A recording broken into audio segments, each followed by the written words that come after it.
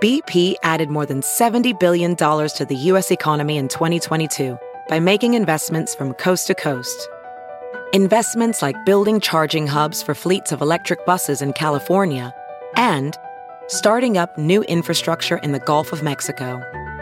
It's and, not or. See what doing both means for energy nationwide at bp.com/investing in America.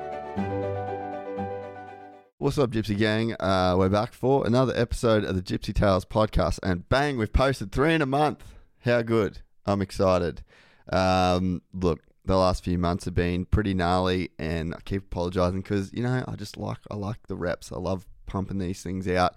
There's so many amazing people to talk to, and I don't like it when we're doing 2 a month. Not good enough. So yeah, we're back. We've just busted through. I'm proud of the team. I'm proud of the crew. But there's been a lot going on. We just did an epic trip to Cape York, which we filmed. And then, yeah, we've got some 350 build coming. We've got a bunch of other, we've been working on this Stark thing. So, yeah, we're just, we've been grinding through. But this was a real breath of fresh air.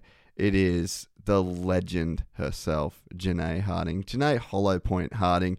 If you've been listening to Gypsy Tales for quite some time, you may remember Janay's last episode of the podcast. Griff, tell me, can you just search on your phone what chapter that was? It was way back when. We didn't even have a studio, so it was really cool. It was our first time in the studio for this one, but yeah, it was, I want to say it was 3 years ago, maybe 2019, 2018. Yeah, 2018. Damn. That's a ways back. And yeah, we've been friends ever since, but never really had the chance to do the podcast again.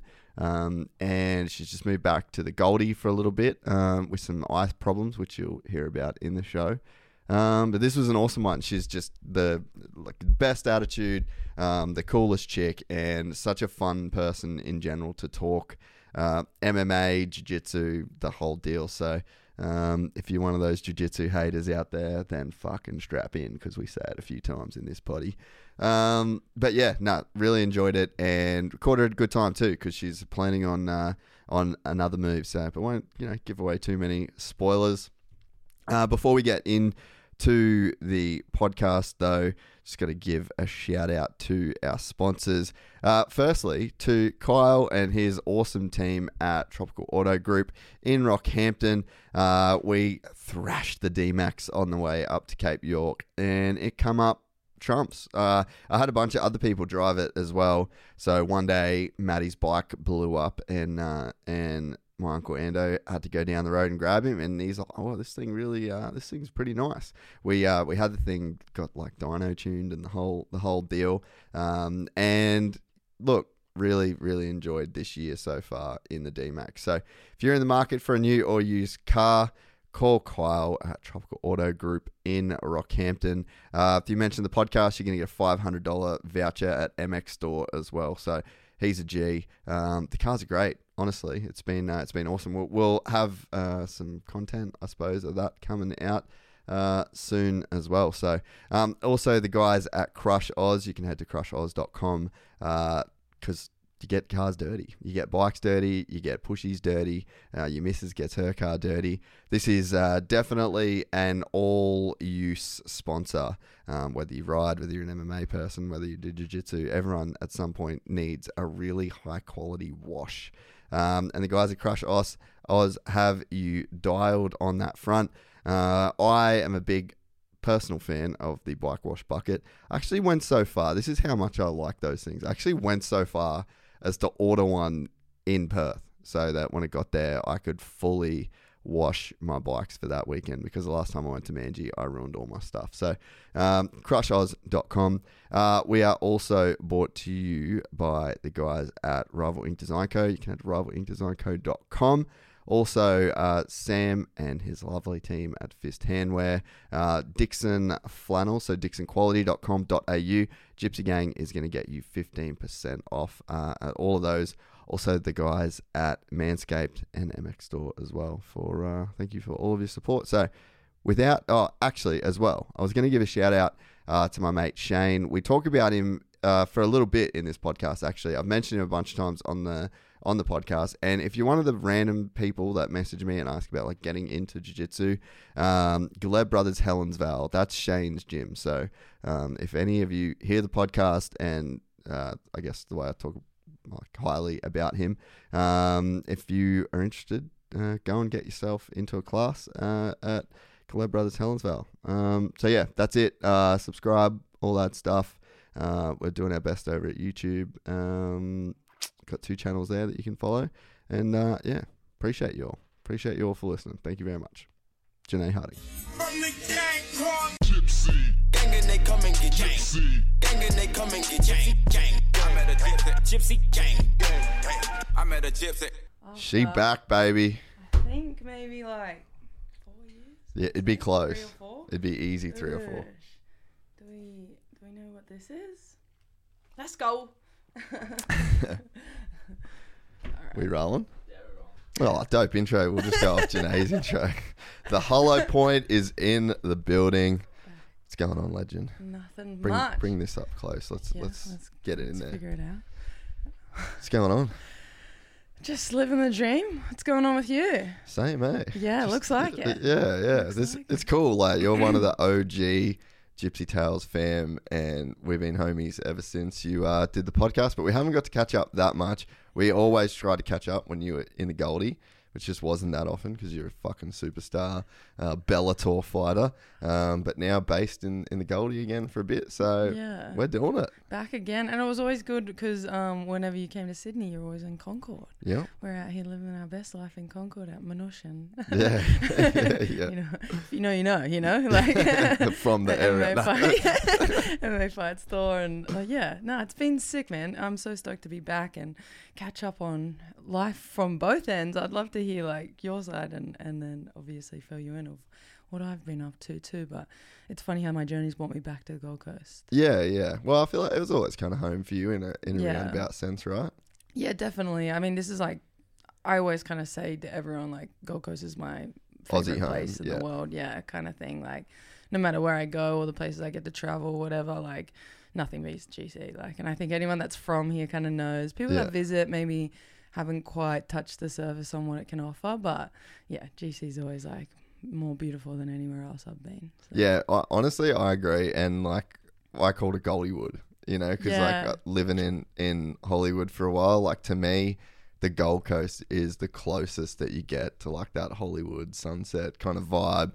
Especially you got like all the influences and the beach and like, I don't know, it just gets a bit of a vibe going. And I'm always like, I actually did a thing with Gold Coast Bulletin the other day, and I was just like mad hyping up the Gold Coast because I think there's like a weird stereotype of the Gold Coast, but I just don't see it. Like I'm literally not around. I live 400 meters from the beach in Burleigh, and I just miss that entire scene, you know? Yeah. So I just feel like the Goldie really has a lot to offer. And dude, we saw it through COVID. There was like 10,000 people a week moving here. Oh my God. Yeah. And I mean, you can tell the only negative now is obviously the real estate and everything, but you can definitely tell like everyone in Sydney and like from living in Sydney for the last few years, like how juxtaposed it is in the demographic. And like, there's a negative demographic everywhere you go. Like there's a negative demographic in Hollywood, you know, but you just take in your stride and take whatever the surrounding and the environment is for what it is. And I think the Gold Coast is like, once you really dive into it, you're like, oh shit, this place has like there's a lot of anything and everything you could want kind of thing. And it's great for families. It's a little bit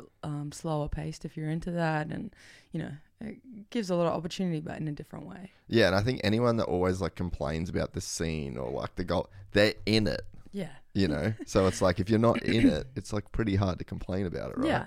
And you can remove yourself from it for the most part. Easy. Like, just go to the beach. Just go to the gym. Go train. Dive in the surf and then go straight from the beach to the gym, and then go straight back from the gym to the beach, and then go get coffee. Like, you're going to be all right. You can't fuck it up. You can't really. It's a pretty straightforward kind of vibe. But yeah, I love it. Is your mum's doing good? Yeah, she's great. She's around the corner from here, of course, because it's the Gold Coast and everything's 5 minutes away. Everything's around the corner. How could you struggle? Like you're saying. So we're here. My gym's 5 minutes from there. She's across the road from like on the other side of Reedy Creek. Oh, sick. So that's where her work is. So I get to like meet her for breakfast or lunch or whatever, like in the middle of my day, in between training sessions, and then I can go to the beach or whatever. So yeah, Life's good, yeah. Life's really good. So where you at fight-wise? Have you got something coming up soon? Because you had your eye injury, so you were kind of on a bit of a run.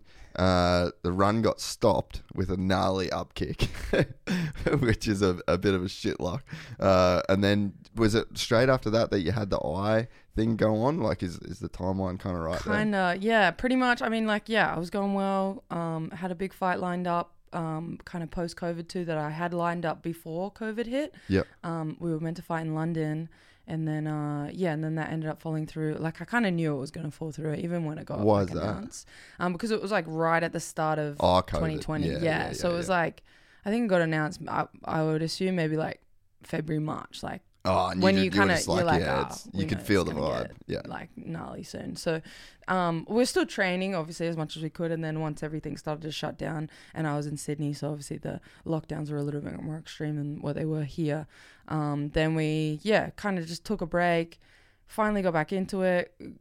First fight back was a dub. That was awesome and a really good performance, I think, by me after having like a little layoff.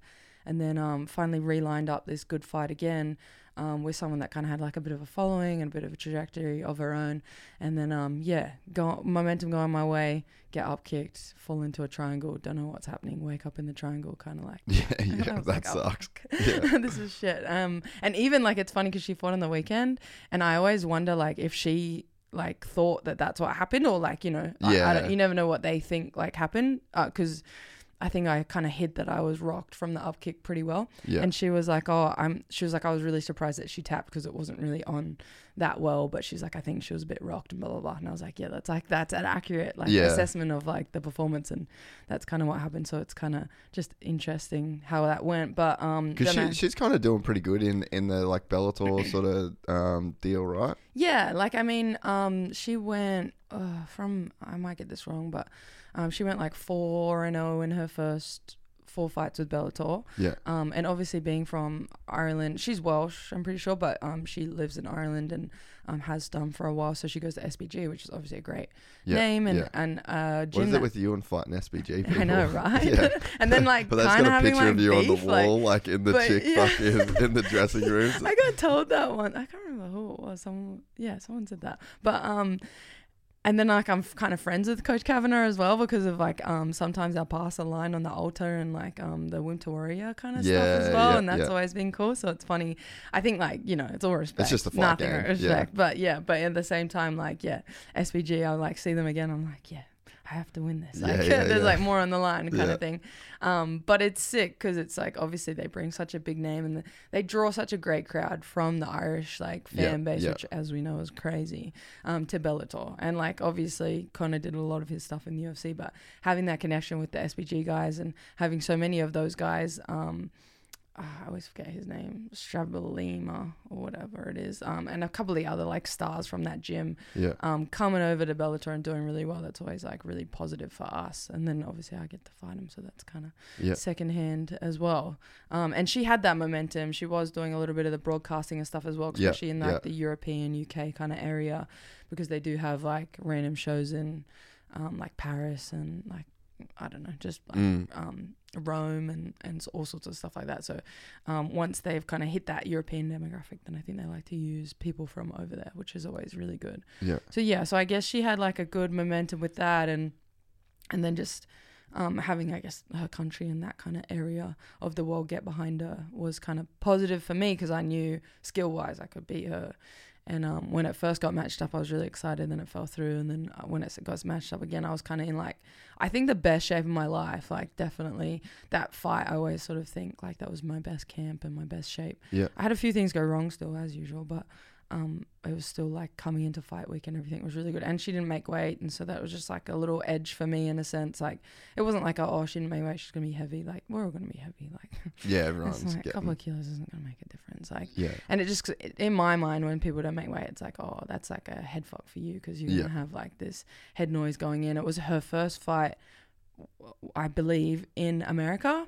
Because all of her other fights had been in either like the UK or like somewhere over there, like so coming from all the way from Ireland, like you would know to like that's a long way to get to Yeah, America. yeah. Like it's a long haul flight. It's a lot of like time difference and adjusting and all these things. I think maybe like that all played a factor. So everything was definitely in my like favor, but it just didn't work out. And I there must be a reason for it. And I'm still kind of like navigating that. But then I Probably sets up a cool rematch though. yeah, and I mean she did just win her last fight against the girl that I just lost to, and then the fight before that she lost to a girl that I beat. So it's like this weird triangle and stuff as well. So I think that makes for maybe she might line up with another girl first.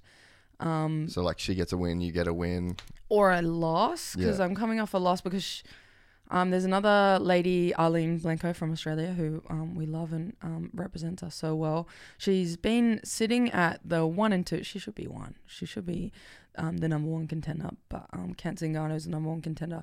So she's now 2, but she's been sitting there for what I'm assuming is like 4 years, 5 years, whatever. Right. So like been sitting there for a long time. So what's her name? Arlene Blanco. Pull her up, Griff. She just recently Arlene. And it should be the Aussie girl. Just recently fought Chris Cyborg in Hawaii. Oh, really? Yeah. Dude, that would have been sick. I've been a little bit out of the MMA world recently, so I'm actually excited. We'll bring you back in. I'm excited to talk just to catch me back up. Yeah. I've watched like the big UFC cards, but I just haven't been able to. Like normally I'm trying to watch like a lot of stuff. It's hard. Fuck, it gets hard. There's so many motocross races and like Formula 1 and MotoGP. Like there's a lot going on at the moment. So. And then there's so many combat sports like boxing, ADCC. ADCC was. Oh, we should go deep into that. We're gonna go deep in that. What was it? BLENCOWE. Yeah, Blanco. Oh, there you go. That's Bang. it. Yeah, let's give her some love. Go to like images or like Insta. Yeah, even Tapology is quite good. Yeah. Ex world champion boxer. She looks like a beast. Transition, absolute beast. Like one of the hardest workers I know. That's sick. Absolute beast. Mother of 2. That looks like a war. Click into that one. That was the first fight. So they fought. Yeah, okay. Yeah. So they fought twice. Once in, I'm trying to get this timeline right, but about, I'd say 2020 or 2021. Yeah. And then again, no, it'd be 2020 or maybe, I don't know. Man, if you go the distance with Cyborg, beast. The last fight they had, I was blessed enough to be on that same card in Hawaii. And we're out here in the middle of Hawaii, and you know, like what those guys are like, the brothers are going crazy. And these guys put on an absolute phenomenal fight, like a war, but a phenomenal fight. Chris Cyborg's ticker is just like second to none. But Arlene like had this grit in her I haven't seen in a little while, and I think she would say the same, like if she had been asked the question, and I did kind of speak to her before and after, but she was like, I just wanted it like really badly. And like sometimes it's hard to express that, but she expressed that like she never took a backward step kind of thing. She always like pushed forward, even when she got, I think, knocked down maybe in like the 3rd round or something like that. She just came back and literally like it was like she didn't get knocked down. She just like bit down on her mouth guard and just came. It was just such a great fight. It was an inspiring fight. It was one of those fights that you're watching and you're just like, I want, even like the winner or loser, it doesn't matter who's winning or losing right now. Just I want to be these guys. I want to have that motivation and that integrity and like that kind of push. And it was just phenomenal, especially because she has fought for the title, I think 3 times, maybe. I might be wrong. So that was for the title. Yeah. And so narrowly missing a few times. And I think she knew that this was kind of one of her last hits for the title, because then it's always hard to run it back around. Like you lose like the Rob Whitakers and all that sort of stuff. Yeah. You lose for the title, but then you've got to, go back to fighting the contenders. And then they're throwing just like killers at you as well. So you've got to like walk through these killers that are already in line for the title as well. And she's too good for the killers, but like just that missing tiny step. Yeah. And so it's just like that really hard thing, but you could see that in the fight. It was almost like she represented that storyline, if you would, in that fight. So that was like definitely a must watch for anyone who's listening, to go back to the Chris Cyborg Arlene Blanco 2 in Hawaii, which was like April, May or whatever. Could you feel that energy in Hawaii too? Because like it's a fucking gnarly place, man. Like if you've ever been in the trenches in Hawaii, like not staying at Waikiki, but like if you've ever stayed anywhere outside of it, No joke. Yeah. Like, I'm very lucky that I've spent a lot of time in San Diego. And so I've been, like, pretty much surrounded by Hawaiians for, like, the last year or so. Yeah. And so, like, it was just fitting for me to come back and, like, fight in Hawaii after my first eye surgery. And I was just like, this is amazing. I literally landed, and yeah, we stayed in Waikiki because, like, obviously, What's easy? we're at the Blaisdell as well. So, like, you're kind of right in the center of downtown. And then just like from landing, I was just like, the aloha is like aloha. Yeah. Like I was like, oh, I get it now. And like me and my friend James, you might know Jimmy from Yeah. So I took him over. Shout out to Jimmy and Jiu Jitsu. Top G. One of my favorite people in the world. Yeah, Best person to take over to Hawaii with me. Also from New Zealand. So we're like, you know, we're like Polynesian. We're out here like we'll fit in. And I kept calling him Howley because he's white, but he's like probably more Māori than me. And it's hilarious. So we're just enjoying like just learning the culture and understanding it. Like I knew a little bit obviously by being around a lot of Hawaiians, but it's nothing like when you're over there. Like what we call mana, and I'm pretty sure they use that same word in Hawaiian language as well, like is just so prominent there. And it was awesome. And like even like coming off a loss, walking outside the cage, I was like, nah, I gotta do my chihu. Like I gotta chihu to these guys. Like that's what they're here for. And I chihued, and like I'm getting like pulled away by like, because they want to like rush you out and all that sort of stuff, get the next people on.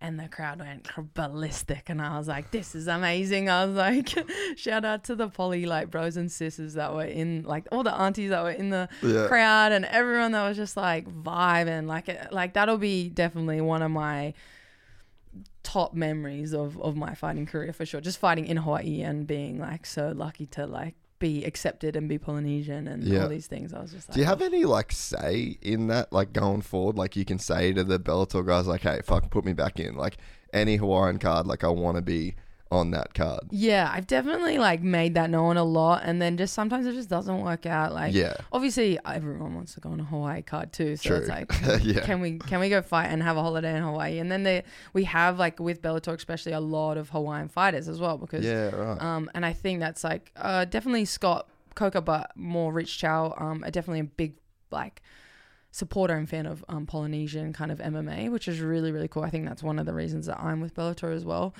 Someone like that. And then you look at like Alimale McFarlane, and now we've got Yancy Merdos and Bobby Green and like a few other just like hammers, if I could say, from Hawaii. And so the following over there is just crazy. And like fighting is crazy over there. Everyone loves a scrap, and like even like sitting, because we had a card on Friday and a card on Saturday. So I weighed in on Friday, and then we were like, oh, we gotta go, you know, like we gotta go watch. It was Liz Carmouche versus the last champion, who is really, really good. But anyway, they fought for the flyweight title. And yeah, it was just like being in the crowd, and I literally sat like in the crowd. I kind of went towards the back a little bit because I just wanted to like duck in and duck. Like get it. Because I was like, I just cut weight, and I could wade in. I'm trying to like snack. I have like all these snacks there sitting out the fights, like, but it's really cool. And then just like listening to everyone in the crowd being like 1, 2, like 2, 3, and you're like, nah, bro, that's not right, but okay. Like I really love your enthusiasm. But it's just about the fact that they're like invested, like in anyone too, like, which is really, really cool. And I was just like, that's like a different crowd to the Australian crowd, different crowd to New Zealand crowd, and American crowd, like from like the mainland crowd that I've experienced, which is really, really cool. I got to spend.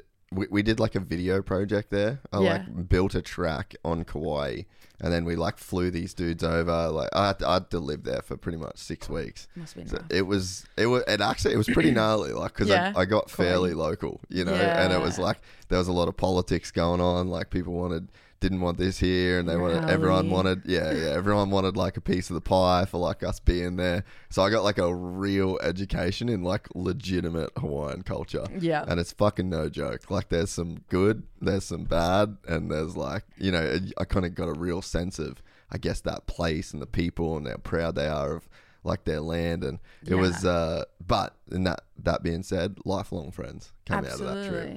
It was crazy. And it's like, just like for anyone listening, like if you go to Hawaii, go to Waikiki, go to Honolulu, enjoy it for sure, but just be very mindful of respecting the place, respecting the people, and respecting the culture, because they have respect for themselves. Yes, and they're very staunch on their beliefs, just like the rest of us Polynesians. They're very staunch on the if spots and maybes, and like just basic stuff like take reusable water bottles and try not to pollute the land. Like try shop local, try eat local. Like Waikiki and Honolulu are great, and they're obviously very easy to navigate. But go to, like, if you're on Oahu, go to Haleiwa, go up North Shore, but ask and don't take anything from the beaches with you. Like, don't like remove that. Ask and for approval to go to like some of the kind of private beaches. Try get a local to take you around, and then that will definitely help you. Respect the place. I feel like it's all common sense stuff, but even me, when I was over there, knowing all of this and having all this, and like living, like when I'm in San Diego, I stay with Lima McFarlane, who's like the staunchest little flyweight I've ever met in my life, and ex-flyweight Bellator champion from Oahu as well, but just very conservative and just understanding of all of the Hawaiian culture and everything like that. She doesn't just like talk it online and tell people to do this and that. She threw a luau, which is like a big barbecue kind of celebration thing or whatever, and to a T. We had recycling bins, we had water bottles that were in the Jason Momoa water bottles that are like stainless steel. All of the cutlery and like paper and stuff was all paper and wood and recyclable. Everything to a T was thought about and was respected and done in the most like sustainable sustainable way that was going to help the place. And for that, and then obviously she just supported local. She had local vendors, she had local, like we had like a monster truck, like a monster kind of tent, and then just some other local vendors and some people that were representing the culture. And then we had obviously Hawaiian and Polynesian music from some local artists, but some of the best artists in Hawaii, like Ellie Mack and some of the other people. I was like, this is not a low level luau, this was crazy. But still to a T, everything was just like phenomenal and immaculate, and she practiced what she preaches. And I think if you're ever like concerned about the right or wrong thing to do, so that would definitely be a resource I would use to like reference, because she's always going on about keeping Hawaiian hands and Hawaiian lands in Hawaiian hands, and that's just like, I feel like that's everywhere now, especially it's starting to like really come around just across the board, huh? Yeah.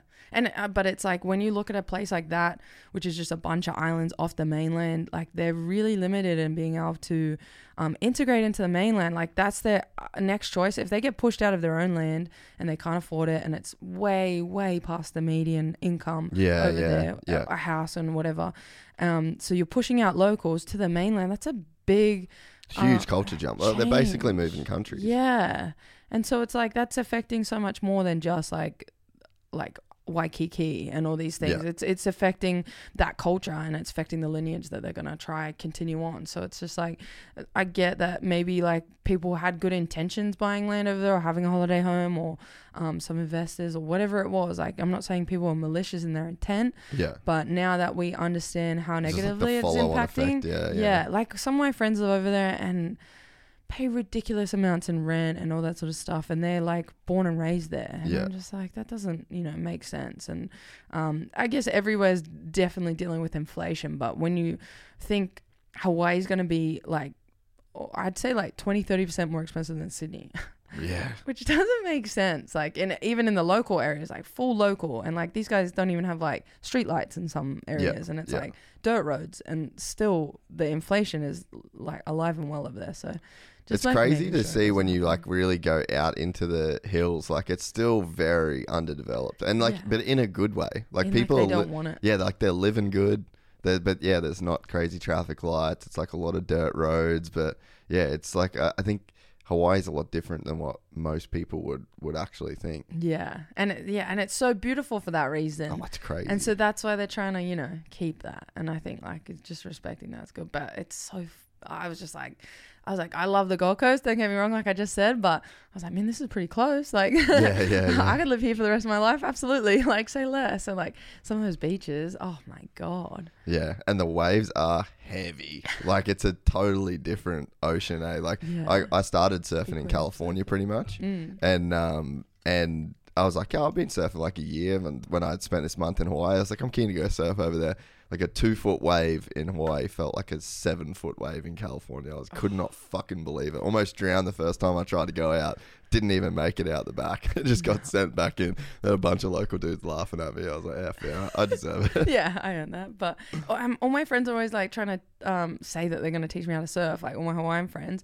And then when we got to Hawaii, I was like, I'm not learning here. Like, this is crazy. Like, Waikiki is perfect, though. Yeah. I had one of the best days of my life in surfing in Waikiki. We just rented boards.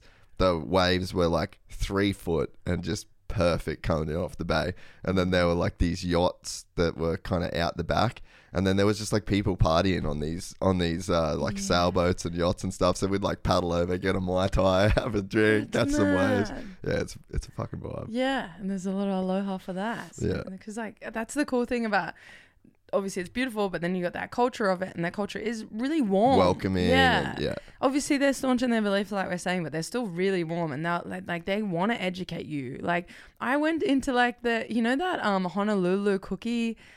You would have seen it, like it's everywhere. Like it's everywhere in Waikiki and Honolulu. It's like just a cookie place. Like they're just like shortbread cookies.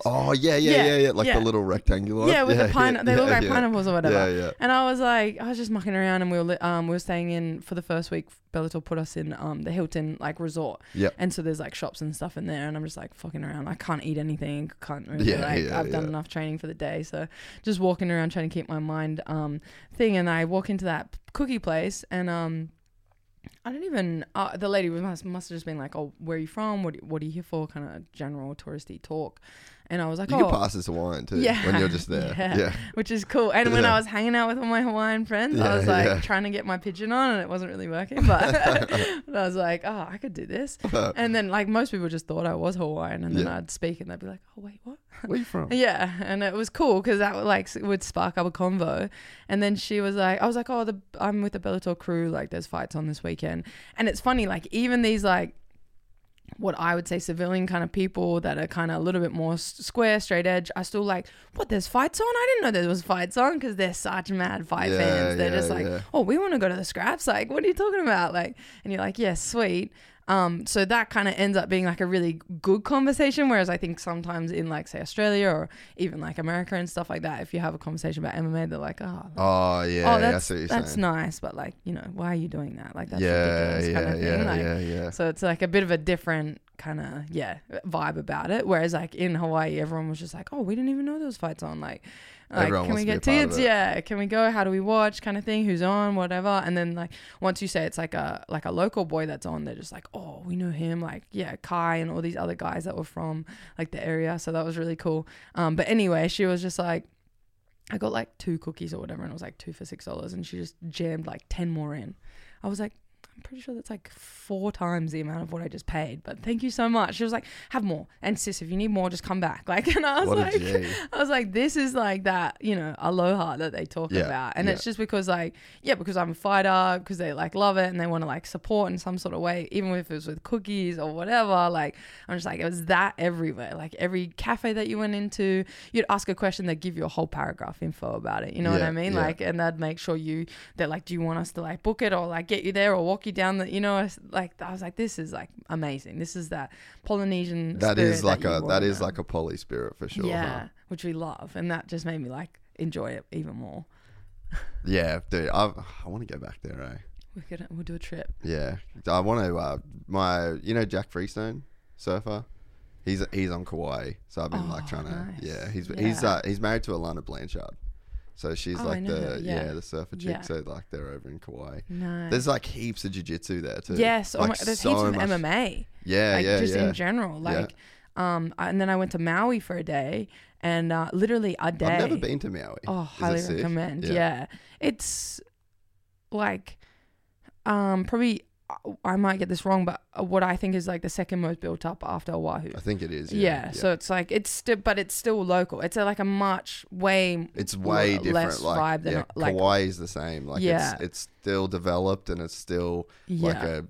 like a Gold Coast kind of vibe, but just not the high rises, not as touristy sort of deal. and it's not like Hilo, which is like Big Island will be like even more dirt roady kind of local. Like to get from one place to another, it's like local. But whereas Maui's kind of like a little good mix, like definitely way more relaxed, but still, I would compare it almost to like a little Bali in a sense, like where you just kind of like, I can go to the beach and go get drinks or whatever, and then like go to like a cafe or whatever. And like the girls, my two mates from over there, I stayed with one of my friend's families, which made it even better because I just felt like I was experiencing a little bit like more. the bit more like authentic version. Yeah. And like her mum's Samoan, and like not like she's like first generation Samoan, so she's like what I know from my Samoan friends. Like I'm just like, oh, this makes it feel like home almost. Yeah. Because like obviously in Australia and New Zealand we have a lot of Samoans, and then so she's half Samoan and half Hawaiian. But no, she's actually just half. I'm pretty sure she's half American because her dad's actually from the East Coast. Oh, really? He's from like Connecticut or something, like Massachusetts or Connecticut, somewhere like that. Right. So I remember when I heard it, I was like, He's wait, real what? East, I was like, you're a Howley, like proper, like that's hilarious. And so it was just good staying with her, enjoying her family. Her family was just absolutely amazing, like treating me like I was like some, I don't know, superstar or whatever. And I was like, this is amazing. I was like, Auntie, please just like don't fuss about me because it's giving me anxiety. I need to be fussing about you. I need to be helping you. But they were amazing, and then showed me around, and I just got to see like all the local spots and all the little things. And then my other friend is from Hilo, but she lived in Maui for a long time, so she was like, this is one of my gyms, this is the other gym. We literally just went like gym hopping, and then we went to like someone's garage and did pad work in the garage. And then like I was like, this is the stuff that takes me back to like, you know, OG days of being on the local scene. And you know, that's kind of would be one of the cool things about being a professional fighter is like there's those blocks where you have to do your camp, and it's like super structured and it's just like regimented, and you're just there to fucking grind, and that's like where the money's getting made. And then it's like, I know for you, like you're a person that just loves training. You're not like a camp and then chill, but to be able to then kind of like cruise around and just get different influences, like that to me is where like the art of being a fighter would come in, is like traveling, experiencing these new places, like hitting pads in a Hawaiian, you know, backyard. Like that would be the dopest part of kind of your job in a sense. Yeah. And I think it's like anyone that has a sport or a skill or whatever, you can, when you travel, you get to explore that individual skill, like in so many different avenues, and you can share that. That's your language. Like no matter where you are, you know, what culture you're in, like if you're in Asia or whatever, you're just like, let's punch on. Oh, yep. See, like Roger, and we'll go. And like, and so it's like, it's definitely something that I've been always very like consciously grateful of, to be able to do something like that and have that language wherever I go in the world. So I get to share it with other people. I get to like, you know, conversate about the UFC that was on the weekend, or I get to sit down and roll with these guys, or spar with these people, or hit pads or whatever. Like, oh, that's something that I'll always be grateful for, and something that nobody can kind of take away from you in a sense. If I have $0 in my account, I can still sit with someone and talk about martial arts. You know what I mean? Like, it doesn't matter like where you're at in life. It's just something that you've kind of built, and it comes from years of experience and years of, you know, putting the work in to be able to then travel, to then be able to use that work and experience in other experiences. So it's just like kind of like stems off each other. Yeah, and I love it's one of the things I just love about like jiu-jitsu in general, but I think it translates to all martial arts, is like you can have not $1 in your bank account but be dope as fuck at jiu-jitsu, and people you're gonna be respected. You're gonna have a place to go. You're gonna have a way that you can make money. You know, you can coach, you could, you know, there's so many, like, just like having that skill, it's something that it's literally no one could take that away from you. Like, especially I think about being a black belt in jiu-jitsu, you know, like I tell like some younger dudes in the gym that it's like, just fucking do jiu-jitsu, bro. Like, what have you got to lose? Do an apprenticeship. You get a black belt by the time you're like 24, 25. Like, you've done your apprenticeship. Now you have this trade. Like you literally have a trade that no one can take off you. You can go to any gym in the world and go, hey, I'm a black belt, I want to help teach some classes. Or hey, I'm a black belt, like I want to do even privates. you take the kids classes, like start at the very low level, whatever Yep. you can. Even if you're a blue belt and you take the kids classes because you're good with people or whatever it is, and do a couple of privates with some of the like free trial guys or whatever it is, like it's a skill that, and it was like a little bit more niche a while ago. Obviously it's getting more popular, but it's still pretty niche and it's still growing. I mean, There's like not we saw that many- ADCC, so it's still growing in avenues where you can make money. Like there was a while, like a 5-year period probably when you wouldn't have done jiu-jitsu as a career. Like that's definitely like wasn't going to be monetized in a way. It would be like going to the Olympics kind of thing, like for true, a lot of those guys. Like it's a great feat for sure, and you get to achieve a lot of things and travel whatever, but you probably weren't gonna like make the big bang. But now it's a different story. You can sell instructionals, you can like own a gym, you can just teach at another gym, you can affiliate with other gyms, you can do fight to wins, you can do invitationals, you can do high rollers, you can do ADCC, you can do whatever, and you can win worlds or whatever, and like all these things are stuff that I think weren't available to people a while ago, and then also like now a bit of a niche avenue to do. And if you're good at it, then this is a conversation actually I was having last night with one of my friends who's in the music industry, and it's just whatever you love, try think of different ways you can make revenue off that. Definitely. And it's just like and he was like, oh, you're very aware of that. And I was like, well, I gave up everything to do this, so I need to figure out how to make money because I don't have any like fallback. Like, you don't have someone bankrolling the shit. Nah, I don't have like two parents like that are sitting pretty or whatever. I have one parent and she's doing all right, but I'm doing it for her so that she does better. So that I'm doing it so that she can quit her job. I'm not doing it so that she can look after me if I fail, kind of thing. And I'm making sure that happens. So it's just like once you kind of have that mindset, and if you love something enough, you're gonna figure out a way to make money out of it. Like I guarantee that no matter how you think, no matter what it is, like even if it's like welding or even if it's like, I don't know, something like very niche, something very small, something very minimal, just be the best at it and find a way to make revenue out of it, and then you'll never have to work a day in your life. Kind of cliche saying, but it's so true. And then so when you're looking at career paths like ours, you've got to think, like, fighting's great, but obviously you get injuries, you have COVID, or there's all sorts of other factors that are going to stop me from doing the actual fight. I can still train, I can still do my social media, I can still, do little bits and pieces that are going to somehow benefit my brand, my network, and then my revenue. Become like a net positive. Yeah. Yeah, well, it's obviously something that you've created too. Like I think about that all the time. I mean, even, so we just went to Cape York. We just did 3 weeks of that. And it's like the boys come and we filmed it. It's like, would I rather just do that without cameras and without charging batteries and without dumping cards and without... But it's like, yeah, I would. But I can't afford to do that right now. So, hey, come along. We'll make something out of it. You know, like let's put out a video, make whatever we can off of it. And it's documenting memories. I'm all about being present. But then like when things happen or you lose a phone or people pass away or whatever, I look back and I'm like, I'm glad I was on my phone. I was in the moment. Absolutely. Because I always am. And anyone that's been around me knows that I have a good energy about me and that kind of thing. So I don't struggle with that integrity in myself, I guess. So I'm like, if I'm on my phone, it's because I want to remember this and because I'm not always in this country, or I'm not always in this city, or I'm not always in this place. And so when I am old and grey or whatever, I can look back on all these memories, and if they're on Instagram and posted, then they're there forever, kind of thing. So if I lose that phone or somehow my shit gets hacked or whatever, I don't know, then it's still kind of there. There's still versions of it in different places and that kind of thing. And like that kind of happened to me recently. I was like, I'm glad I took all these videos. I'm glad I did all this stuff. And as much as you make money off what you're doing, but you're also making these memories that it is true, these guys will be able to, like, you don't realize, it's that cliche thing, you don't realize that they're the best years of your life until after, kind of thing.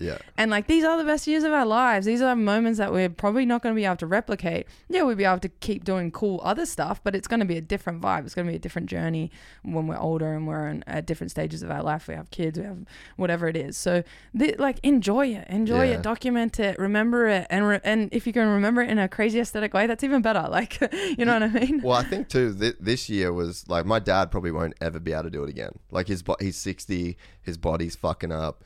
And that's probably the last time that he's riding to the top. And then we had like a full crew filming the whole thing. And it's like, I'll always have that. And like my dad will actually always have that. Like once that video's made, he's always going to be able to watch himself ride to the tip. And there's going to be, you know, like 30 years of his life where like physically he won't be able to do a lot of the things that he used to be able to do. And I was thinking about it like, man, maybe this will be rad for him to just sit back and watch. Like in those years, you know, he's like 80. Yeah. And he's like, bang, put that on. It's like, fuck, that was such a good trip. Like you actually remember, you know, like you get those feelings and like you really re-feel the vibe of like what you did. But it's, I think it's just that to speak to your point before, it's like, I'll just figure out a way to like live the life I want to live.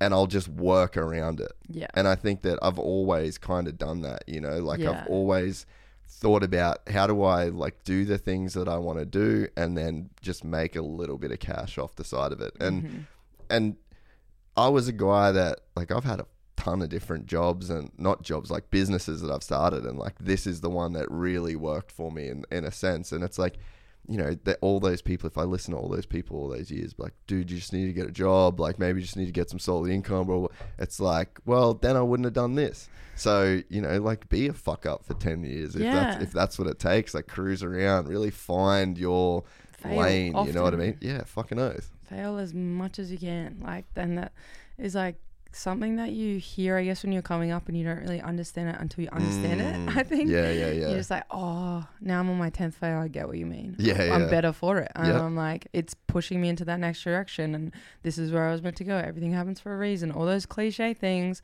you end up realizing them and they're make sense. They're cliche for a reason. Yeah, when you're surrounding yourself with people that are positive and that have done that pathway too. Like have the dream first, fail a bunch of times, and then it'll work itself out. Like you just said. What's something that's happened to you recently where like I've had a few things recently where it's like you look at it objectively, like right in the moment, you're like, fuck, that's bad. But then I've been able to just be like, nah, this all good. Yeah. So this has a long tail, I'm sure. Yeah. I'm sure this has a way of working out in the end. Like, have you got any of those recently where you like stopped yourself from being bummed because you knew at some point it would pay you back? I think like, I mean, this happens to me a lot, but like the way I learned that, I think I'm going to use this as an example. The way I learned that was from fighting, like, and losing. Like losing and fighting feels like the end of the world. Like you've just done like 8 weeks and you've traveled and you've cut weight and you've done all this stuff. And that last fight, going back to the timeline, basically I lost that fight last year. I got stuck in a lockdown. I went to San Diego so that I could at least train. And then I got an eye surgery and then I went back to the fighting. And then I got another eye surgery after the last fight. So it was pretty crazy because I got the eye surgery in December at Christmas, like 2 days before Christmas. And then they told me to have like a month off, obviously. And then I pretty much after like I think 2 or 3 weeks of training went into camp. So from having like a long time off and getting off a surgery and all those repercussions that happens with that, I went straight into camp. So I shocked my body. It was rough. It was really rough. It was a really rough camp. I didn't enjoy 1 minute of it.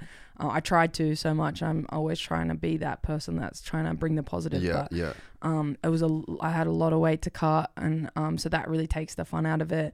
I was kind of banging everything together last minute, and I had just moved back to the Gold Coast because of the eye surgeries, and so I'd put a lot of pressure on the gym kind of to, you know, give me what I needed and the resources that I needed to be where I was when I'd only been back for like a month or two.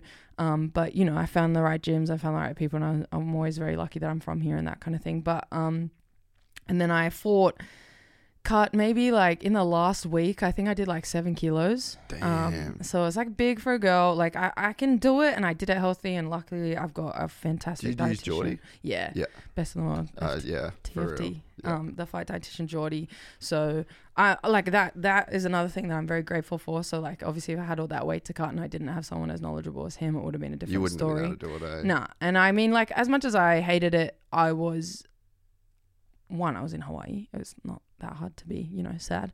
And then 2, I I didn't really like I didn't overthink it, and I didn't do it bad, so I wasn't like cutting into any storage of my body that was going to be negatively impacting my health. So that and at the end of the day, I did it pretty easily, which is good. Like I did 7 kilos. 7 kilos is a lot. It's never going to be easy, but I did it easily for my body, which was cool. Yeah. And I had a lot of muscle mass, and that always makes a difference and everything like that. So I cut all the weight, made weight.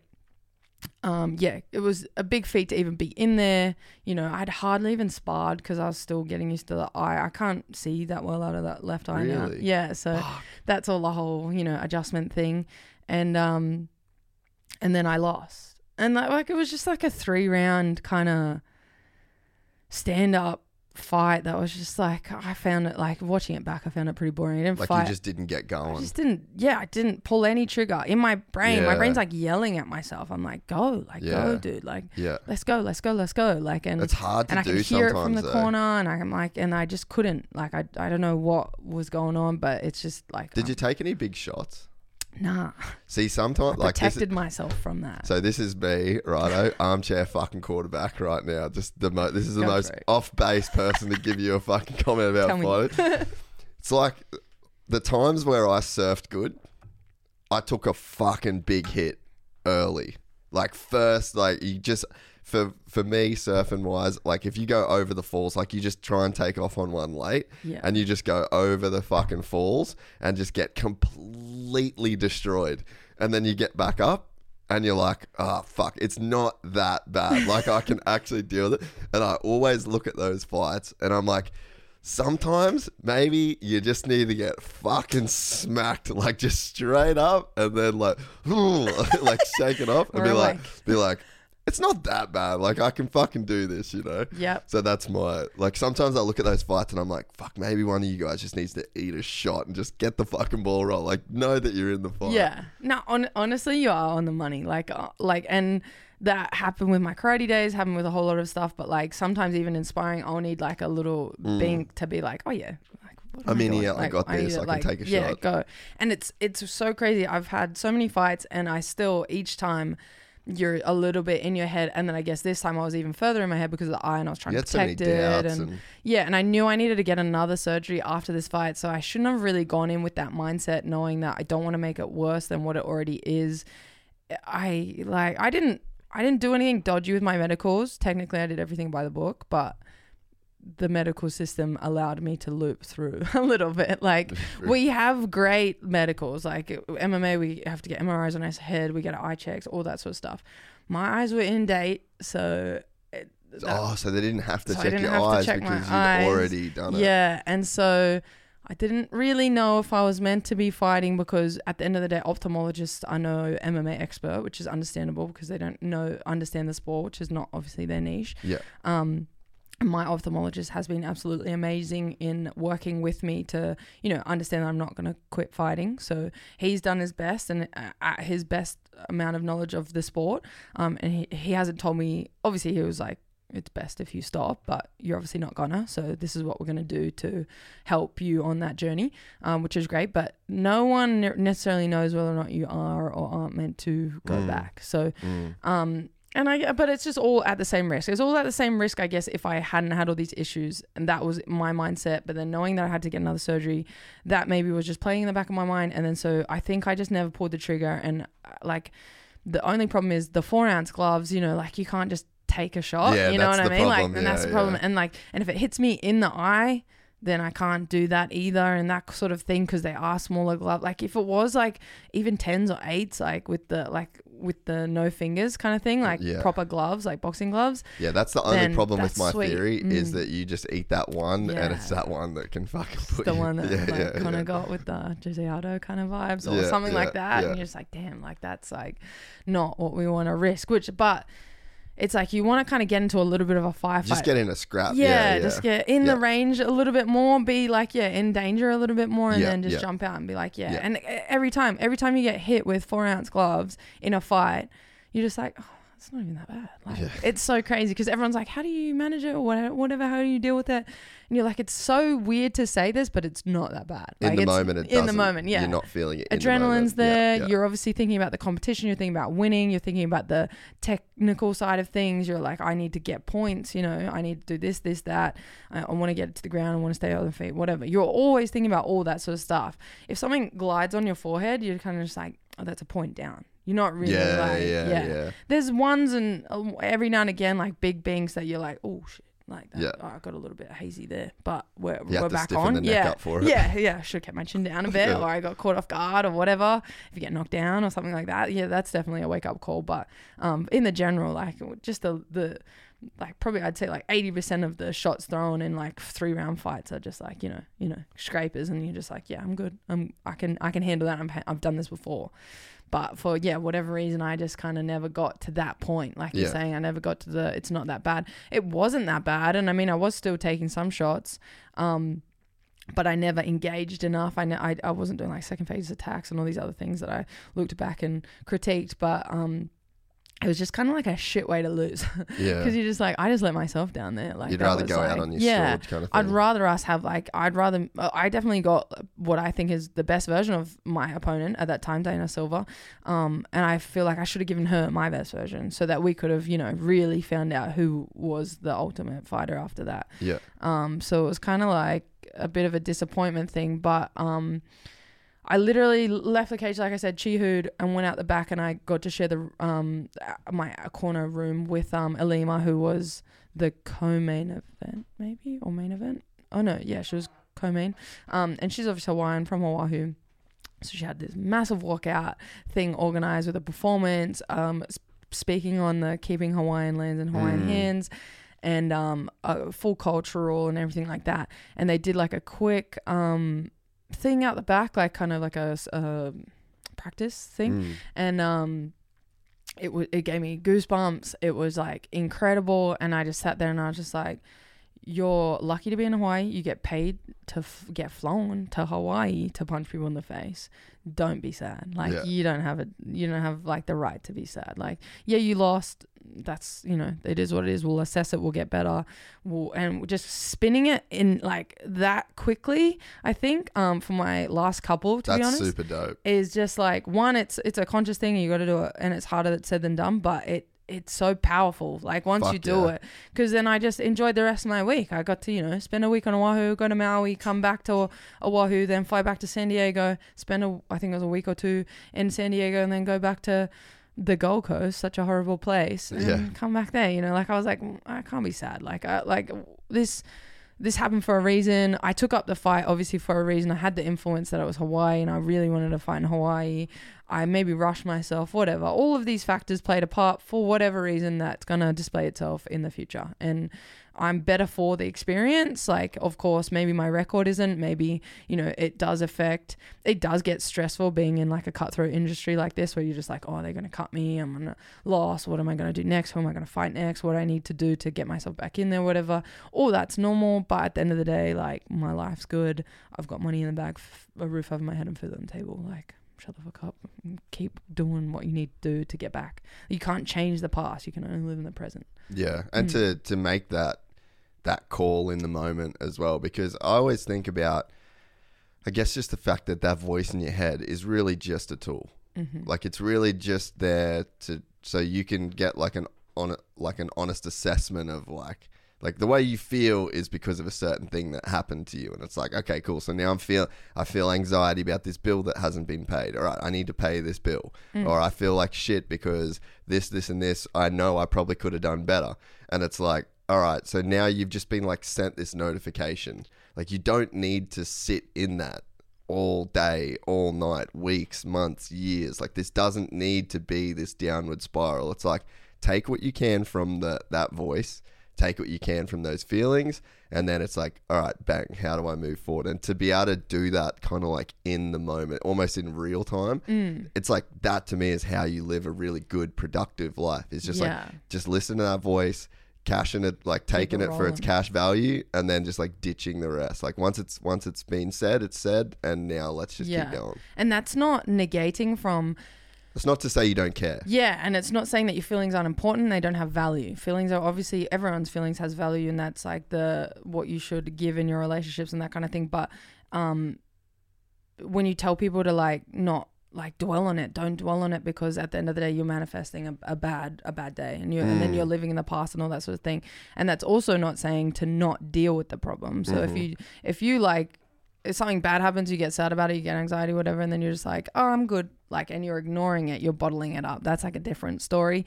If you're like, okay, this makes me feel like shit, but what is the solution to not feel like shit anymore? That's at the end of the day being productive, being proactive in fixing and being in control of your life and your happiness, because your happiness is your responsibility. Yeah.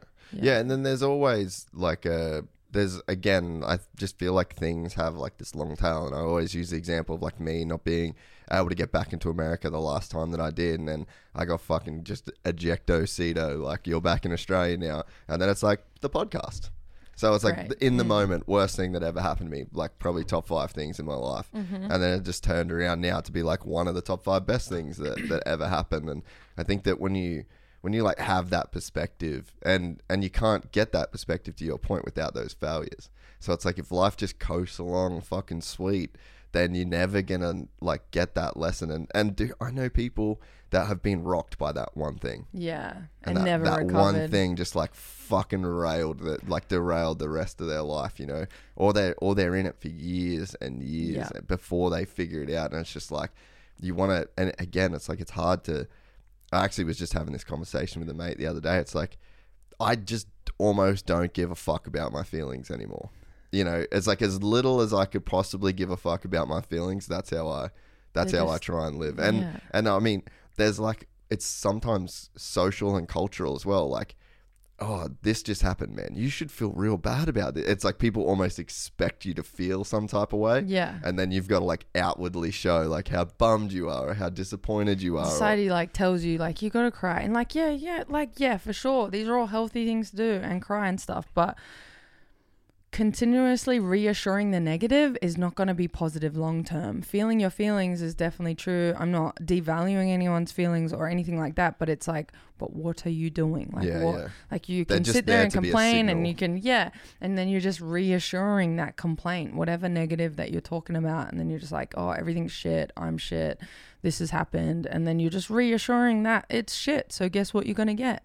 More shit. And it's like, and that sounds so like sometimes hippie to tell people and that kind of thing, and it's like, oh well, it's not that easy, you know, like I feel feelings, and you're like, yeah bro, feel those feelings, but what are you gonna do? Like what are you gonna do to change it? Like that's the only important thing, is the solution to moving forward. And if life wasn't peaks and valleys, then we wouldn't enjoy the good times and we wouldn't enjoy the bad times. And it's just like, that's something that's definitely been reoccurring in my life recently, is that to share like something that I know, to share with people, the 2 things that I stand by is that nothing lasts forever, good or bad. So like if you're having a bad time, it's not going to last forever. If you're having a good time, it's not going to last forever. So enjoy the good times and ride through the bad times. And that you know, always find gratitude or the positive in everything, which is so much harder said than done. But like, you know, like I got eye surgery, right? The positive was I came back to the Gold Coast. I get to spend more time with my family. I'm living with my mom. I haven't, you know, I've been traveling for the last 5 years. I haven't been able to spend this much time with her in a very long time. And that was the positive, you know. And then my friend who has kids, I've missed like a lot of their birthdays, and it kills me every time I miss their birthdays. I got to, you know, go to the beach with them every day because I got eye surgery and I can't really do anything other than that. I couldn't even sweat. So it was like, I was like, find the positive, and that gratitude will pull you back, will ground you in a sense. It will just pull you back to wherever you need to be.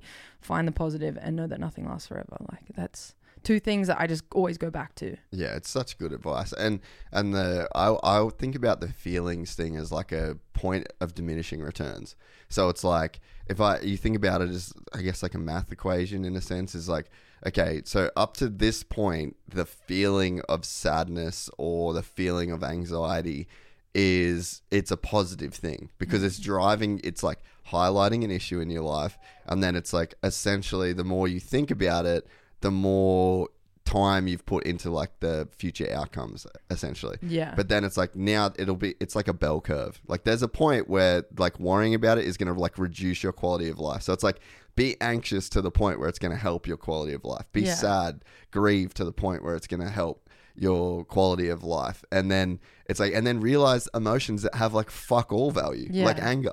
And like you said, they're just triggers. They're just triggers to send you in the right direction. They're just, like that bill's giving me anxiety, but it's just the anxiety is the trigger to pay the bill or earn the money to pay the bill if you don't have enough money. So like use the trigger. Don't sit in the trigger. Like, don't get consumed by the negative. Yeah. And it's so cool. Like, you know, even when you said like the positives of the eye surgery, immediately I was like, fuck, what are they? yeah. You're like, I don't think there is any. Yeah. But there is. Yeah. Like there, and it's like so specific, and I you know? live in a country where I get free healthcare. Like, are you being serious? Like, especially I was in San Diego for 3 months. It happened in San Diego. Scared to go to the hospital. Yeah. I was like, there's Legit. no way I'm going to the hospital here. There's absolutely no way. Someone just told me they got food poisoning. It cost them like $1,700. I was like, bruh. Like, that's food poisoning. That shit is so real. So I lived there, never had health insurance for the 8 years that I was like there. That's living life, dude, for real. So we went snowboard. I had one of my best mates from Cairns fly over.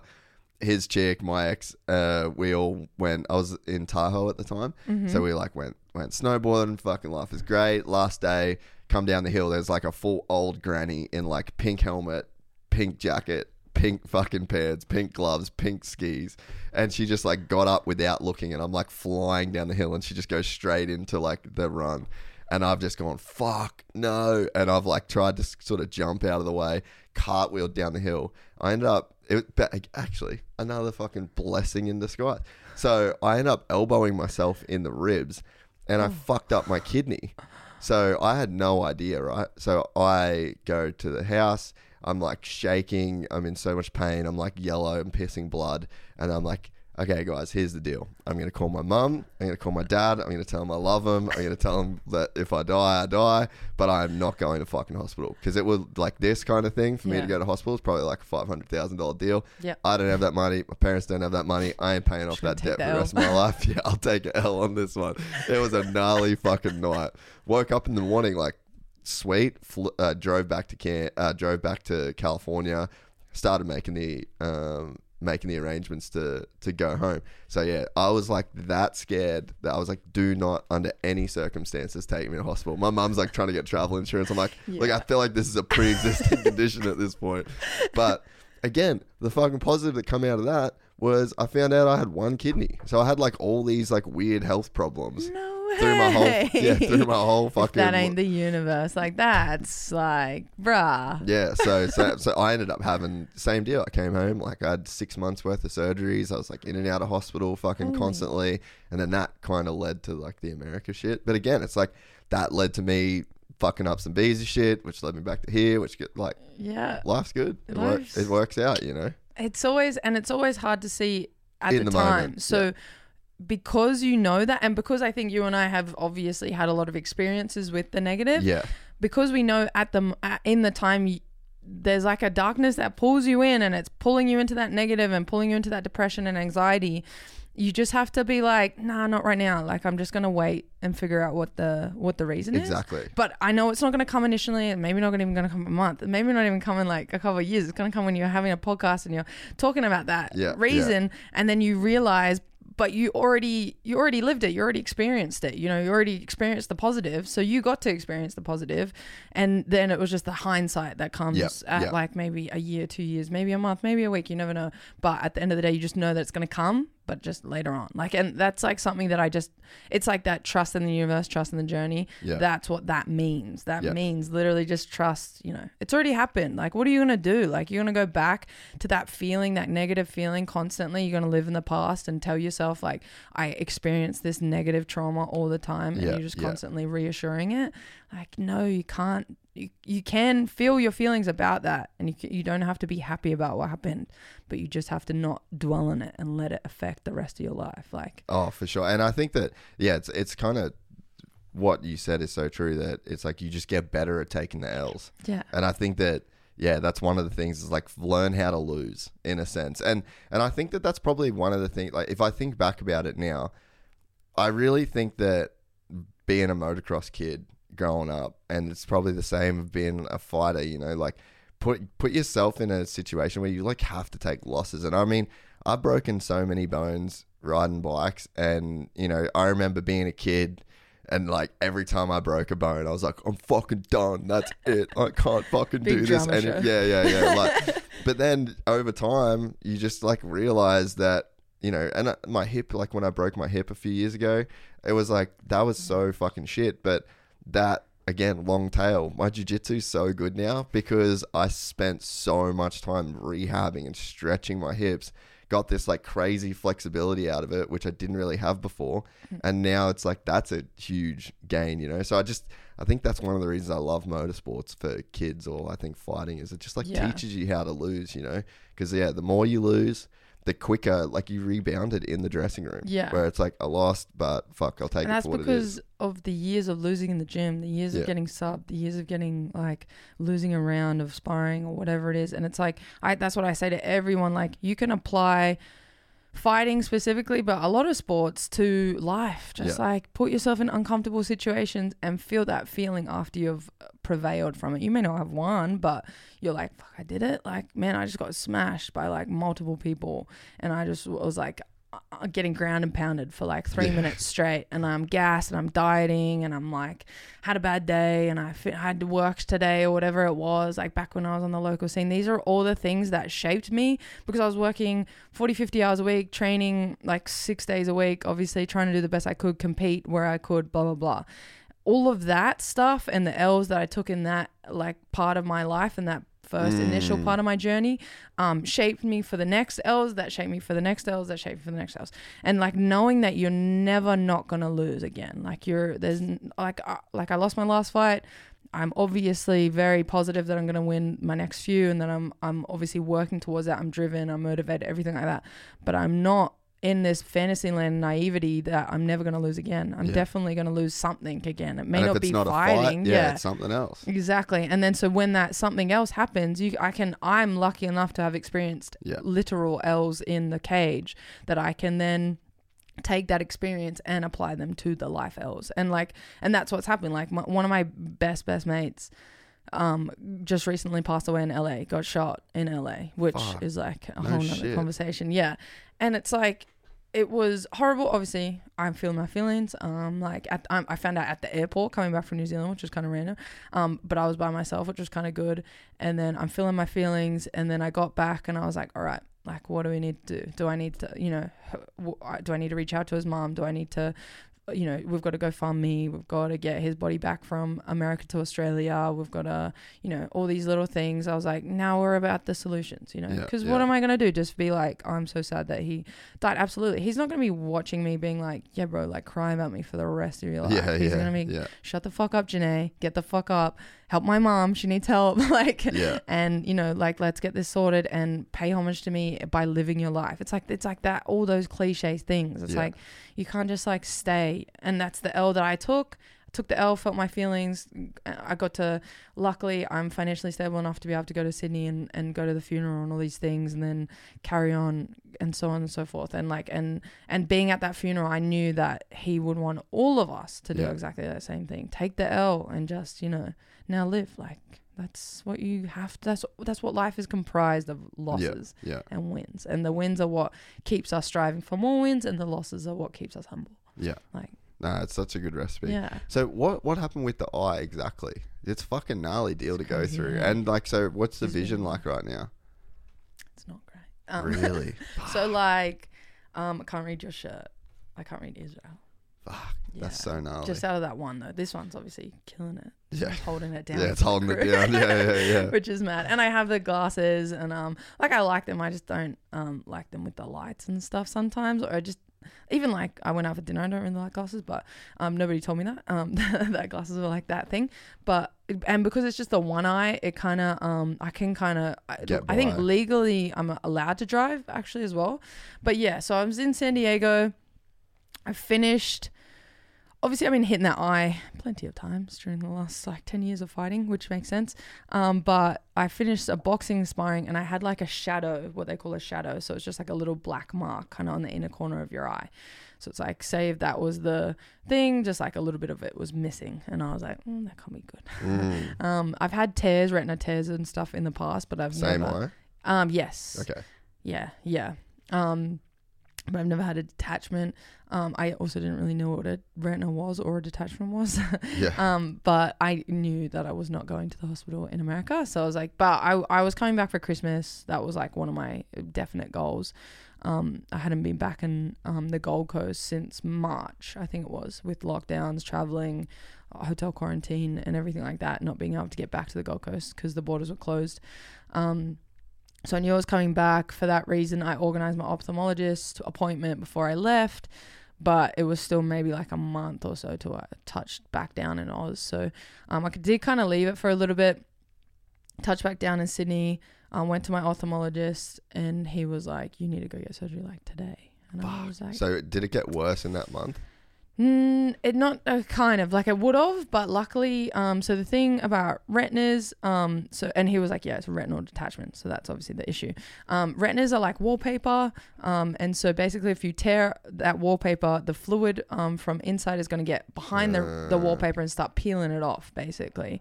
The good thing is that I'm young, so as a young person, my fluid is quite dense, which is good. The older you get, it gets a little bit more liquefied, it's going to be like a pretty rapid onset. Lucky enough, I've got like a bit of Wolverine genetics too, I always tell people. And it didn't get too bad, but at the end of the day, it doesn't matter if I had gone in the day after that it happened or that month, they would have been like, you need to go get surgery today, because they treat it like an emergency, which is positive. And so... the other funny thing was that I was going from the appointment, I was driving to the Gold Coast and illegally crossing the border. Because it was just like I was like, I'm not missing Christmas. I don't care. I think I remember talking to you a bit around then, actually. I'm not missing Christmas. Like, I'm getting to the Gold Coast. Like, I don't care if they arrest me. I'm getting to the Gold Coast. I need to see my mum. Good on you. It's just me and mum. Fuck that like shit. It's always been just me and mum, and I haven't seen her since March, and it's Christmas, you know, like we're not like super religious or anything like that, but it's just like That's with all my family travels, shit, it's just like Christmas is the time, you know, that I come back, or like if I can, or somehow we spend it. So that was like the thing. He was like, oh, well, you're not driving, are you? I was like, no, I wouldn't do that. That would be crazy. So anyway, I drove to... I'm a professional fighter. People drive me around. So I drove from Sydney to the Gold Coast. I stopped actually in Coffs Harbour because I was like, oh, maybe I should just like do it in 2 stints. But I've done that drive a lot of times, so I think 8 hours. And so got back. And then I tried to organize it through private, but she was honestly like, best medical system here. She was like, if you go to the hospital and admit through emergency, it's an emergency, so they have to admit you.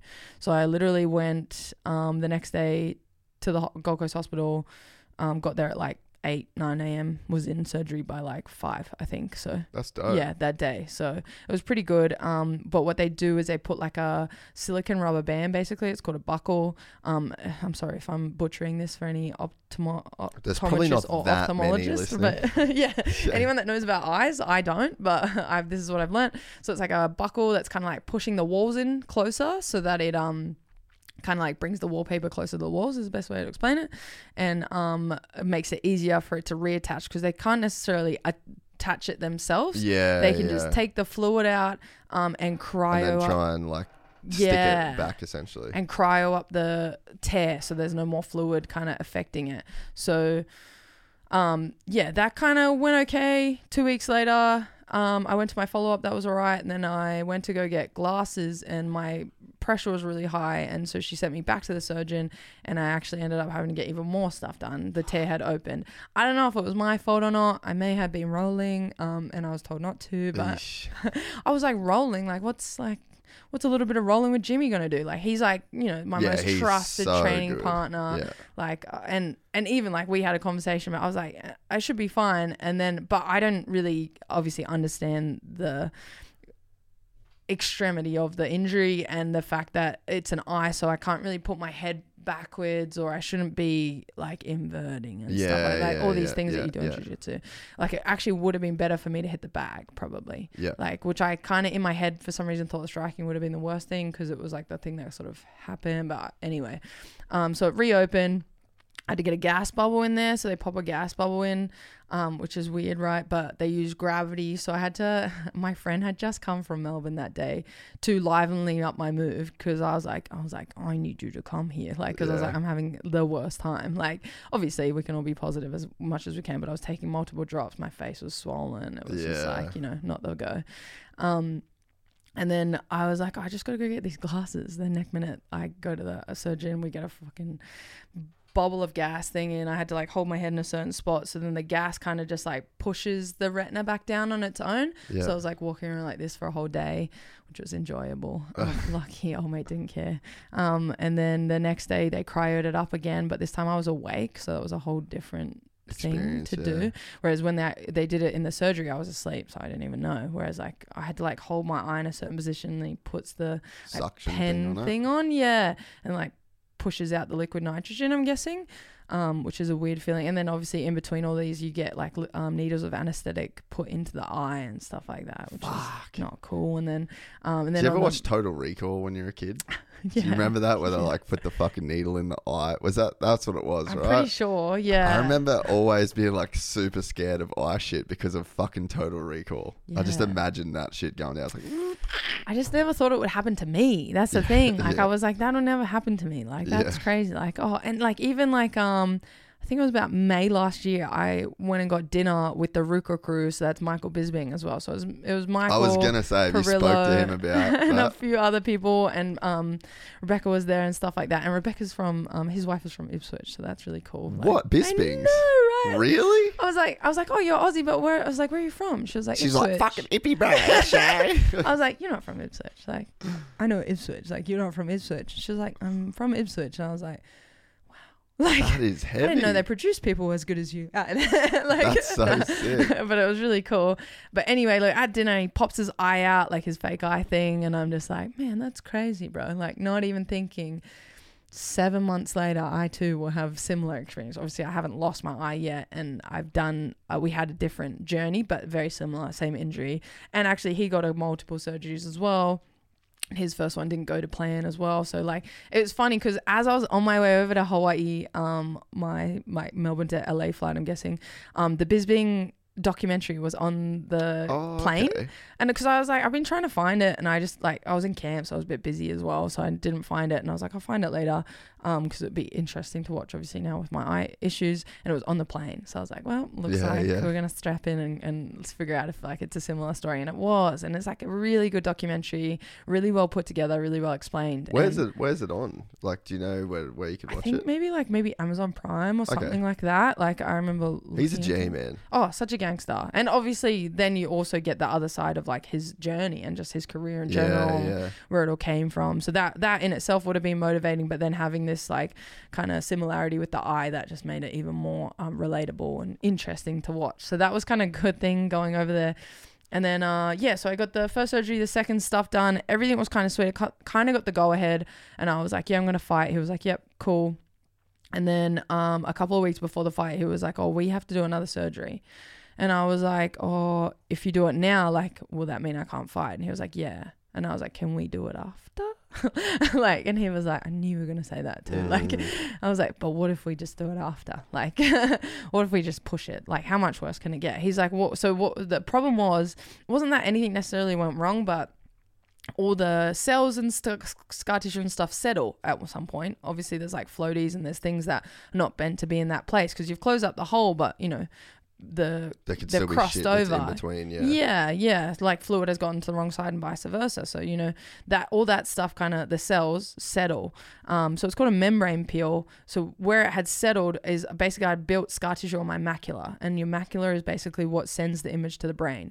So it doesn't matter if you detach your whole eye and not the macula, you can still recover it. If you detach the macula, it's still recoverable, but it's very hard to recover, because once that part's detached, then you've got to, you know, reconnect all the things, however fucking crazy eye works.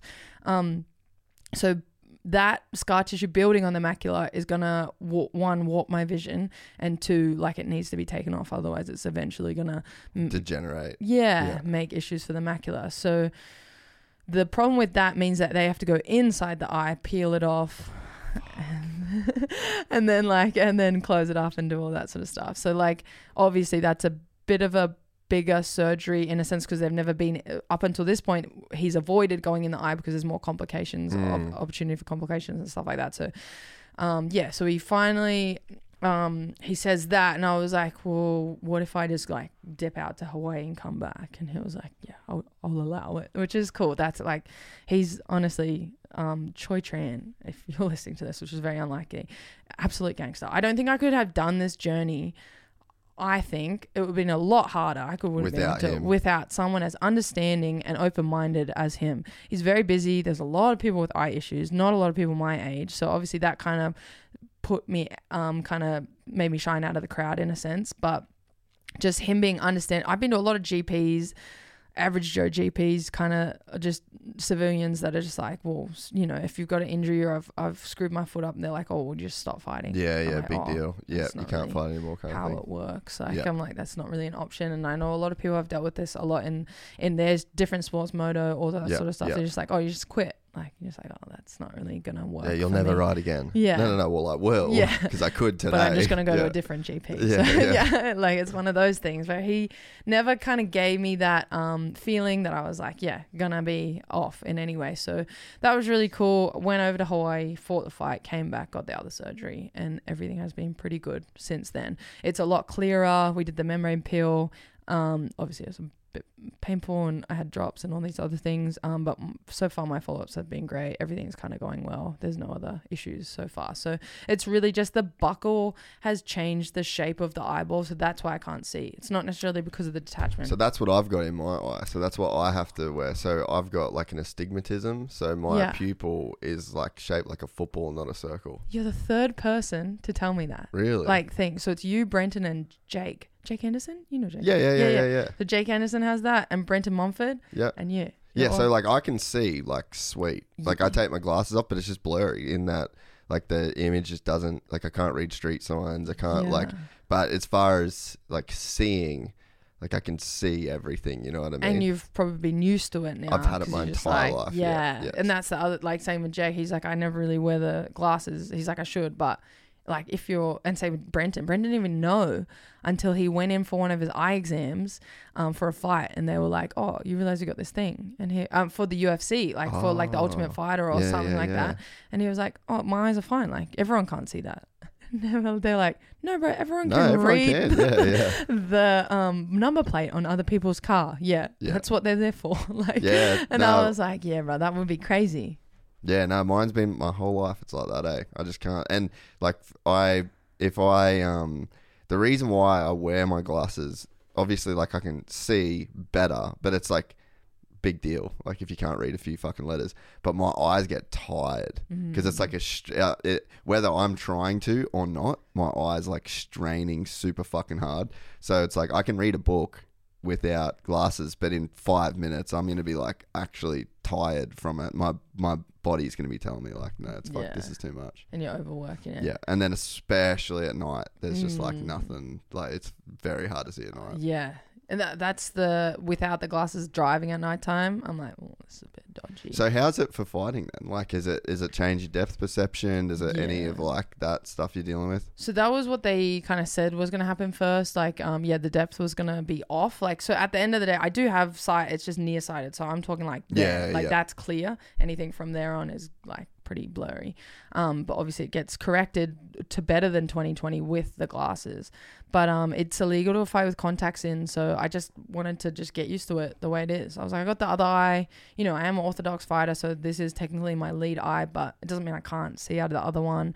Obviously it's just like, one, I had to take a while to get used to it. My depth was a little bit off. I was like, no, it should be sweet. You know, like I've fought. You could feel it for a long hitting time. pads, like where you. I started actually, with the bag, and even like the bag, I'd just like throw a hook and miss. I'd be like, whoa. Really. Like I was like, that's interesting. Like I didn't think that was going to happen. I thought that my body and It my would just muscle memory naturally- would yeah, still be yeah. like, yeah, we're on. But I guess not, which was fine. But it didn't take long. Like I've been doing this since I was like I've been doing martial arts since I was 11. Like it's not going to take long for Yeah, my you were body OG to Karate adapt. Kid. Yeah. Luckily. Yeah. But I was like, it'll be sweet. And then once I got used to that, then obviously added the pad work on, added the sparring on. Jiu-jitsu is a different story. That's pretty cruisy. The only thing is, if like, you know, say like if you've like taken someone's back and your eyes kind of on their lat, like your face is sort of squished up against their lat. Yeah. If say that happens on this side, this eye gets covered, then You like can't see we're much. out of it. Yeah. But I mean, like I can still see shapes and colors. So at the end of the day, like I know that there's a foot there somewhere. I just might not be like 100% accurate as to where it is. Yeah. So it's just adjusting to those things. And obviously then there's the idea if I fight and I get cut and like blood gets in this eye and I can't get that eye, or just like these are the things that are maybes. They're just like maybes are gonna happen. I think in the general, like I'm pretty safe. Like if Bisping can win a title with one eye, I've got no excuse. So have you spoke to him since? No, not really. You need to try to talk to him. Yeah, I was gonna try catch up with them when I was in Orange County. Is that where he's living? Yeah, pretty sure Huntington Beach-ish, maybe like that. Definitely Orange County. Our new studio's in Orange County. Oh, really? Yeah, I'd love to get him on. Ruka's, Ruka's. Yeah. So that like I'll always go up to at least Ruka. Sick. And Costa Mesa, and then just kind of bum around. Yeah, well, so it's counties. in Costa Mesa. We've just got like our new. Yeah. That's mad. And so isn't Carnage's gym around there? Nathan Corbett's gym? I don't know. I know it's near Ruka. I know it's in Orange County, but I just don't know where. He was obviously just here, so I should ask. But yeah, that's mad. That makes it even better because like that's my hub. Like my American hub is like San Diego. Like I'll stay in San Diego just because it's more chill. Yeah. But I love SD. Yeah. Oh, best. You can't not. Yeah. And then I'll just go to Orange County. I used to only really go up to LA for my friend, and so like maybe every now and again I'll have to go to LA for like I don't know. Someone will be like, we've got a fights on or something like that, we'll go up there, but I hardly ever go that high, just because I don't really love LA that much. But yeah, which is why. Yeah. And then because why go to LA when you can go to Huntington Beach? Like why go to LA when you can go to Costa Mesa? Like so I used to live in Temecula. Yes, no, because remember I fought in Temecula. That's right. And you were like, I used to live here, and that was before I kind of understood it was California. Pechanga, that you fought. Yeah. Kind of didn't. So I used to play golf there all the time. It's such a nice casino. Like, I was like, this is bougie as hell. We went to like yoga in the morning of fight day and stuff like that. Like went to the resort. It's a big hotel. It's like a big casino. It's one of the bigger ones. UFC there recently, actually. Did they at Pechanga? Cheeto versus Tom Cruise. That was at Pechanga. Because they were like, oh, it's in San Diego. I was like, it's not, but okay. Like, it's in Temecula. All right, yeah. It's Indian San Diego. Yeah. It's heritage land. But okay, yeah. But that's why like all the San Diego crew, like, and the Orange County, LA crew got to go. Because isn't Dom from San Diego? Yeah. And then Cheeto's in OC. Yeah, that's fucking so dope. That was perfect. Local derby, yeah. And then both in Temecula. And we went to I did a jiu-jitsu comp in Marietta. Yeah, so the same town, basically. Yeah. No and shit. Because I didn't really get that it was the same town. Then we kind of got near there, and I was like, oh, I fought like near here. And then it reminded me of like the Old Town area. That really nice cafe. I don't even remember what it was, but I literally looked through my stories on my Instagram from when I was in Temecula and I fought, and I was like, this is where we're going for lunch. And like we went there, and everyone was like, this is so nice. And I was like, yes. Yeah, I may not be from here, but I know the spots. Yeah, it's pretty cool. So yeah, you've got like Menifee, Murrieta, Temecula. They're all like, it's fucking the same thing, really. And then from there, there's like a little bit of a split. Yeah. But so our new studio is like. Have you seen how we've done like the US ones? So we just got a room that looks like this, and it's like I would have. So. It's maybe just not realized it was. Yeah, it's just like a video call pretty much. So like I've set it up and then we like mix it together. So it's a like bougie Zoom. Yeah, like a super bougie. Well, when everyone was doing Zoom in COVID, I did a few of it and I was like, I just can't do this. Like this isn't what I do. Can't get on board. And so then we had a friend of mine. We actually just did it in like his spare bedroom and we made it like look like this studio. But then he had a kid. Shout out to Jacob, by the way. But he had a kid and like all that. So I was like, you know what? Let's officialize this deal. So we have like a full soundproof studio in Costa Mesa now, full-time staff that are there. So like we can just start. You gotta get like Cheeto on it. Well, yeah. So I really want to get Cheeto on. So Jack Freestone. That I was talking about, the surfer. Him and Cheeto are like boys. Jack's a purple belt in jiu-jitsu. Nice. And so him and Cheeto are boys, and then like Danny Ricardo and him are boys. So I really want to get Cheeto on. Well, and Bisping as well. I fucking loved Bisping since Ultimate Fighter days. Yeah. Like such a G. Sick, yeah. I mean, just like to represent from England and stuff like that. Like that's like crazy. Like the stuff that he did for the UK. Like people think the UK is massive, and it is massive. But then, like, he's like him and Leon are the only two UK champions. Yeah, and you're like, bro, that's crazy because Connor's from Ireland. The island, the north or south. That's not part of the UK anyway. Yeah, but yeah, so it's a different story. Like, and It's just like, dude, this is amazing. Like, he was a real pioneer. Like before, you're right. Like before there was like real representation, you know, and he was like the first like mixed martial artist, you know, like. Yeah. And I remember all those early fights. They would talk about the fact that the Americans have the wrestling, and like he always held his own as a wrestler, or like I guess a counter wrestler in a sense. and he came from like a street scrapper too, Yeah. which I never knew. Like, I surmised, but I mean, you never know really anyone's story of what brought them into. And these days in MMA, like some people have a picket fence and they do MMA. You know, Yeah, like, yeah. It's not always just about like I had a troubled childhood kind of vibe. I didn't have a troubled childhood either. You know, like I just You were a Karate Kid. like scrapping, OG. doing my best. And I was just like, kind of surprised at how he still stayed motivated to turn that kind of energy and the bar fights and all that sort of stuff into a career and make it into what he is. That's insane. Like, and at a time where, you know, the UFC was in a different stage of its life and a little younger of maturity and you know, it was a different thing to navigate, but he stayed through that transition as well. And I remember I was at the Rockhold Bisping 1 Was that where he in won the title? Sydney. No, he won it the second time. So he lost to Rockhold first. Yes. I kind of thought Rockhold was going to win because that was when Rockhold was kind of like up and coming young, you know, Adonis kind of vibes. And then I think he finished it in the third, maybe. I might be mistaken, but it was in Sydney.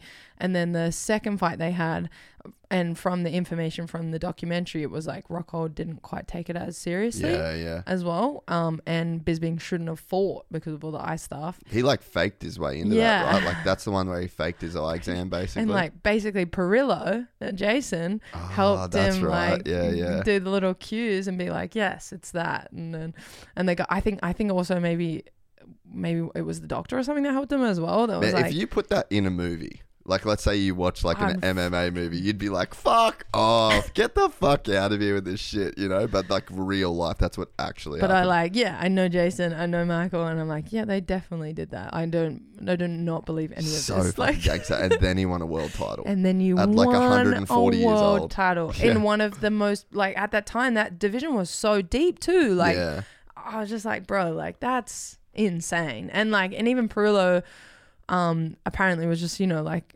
man, like we're taking up, I think it was like kind of late notice or something, and he was filming a movie or something. I might get all these details wrong, but I think that's pretty on point. He was like, filming maybe the Expendables or something, and like, you know, he was starting to navigate into that thing. They gave him the opportunity, someone pulled out a Rockhold, and he was like, I'm taking it, I'm getting that title, and he won, knocked him out. Hectic. One eye. Yeah.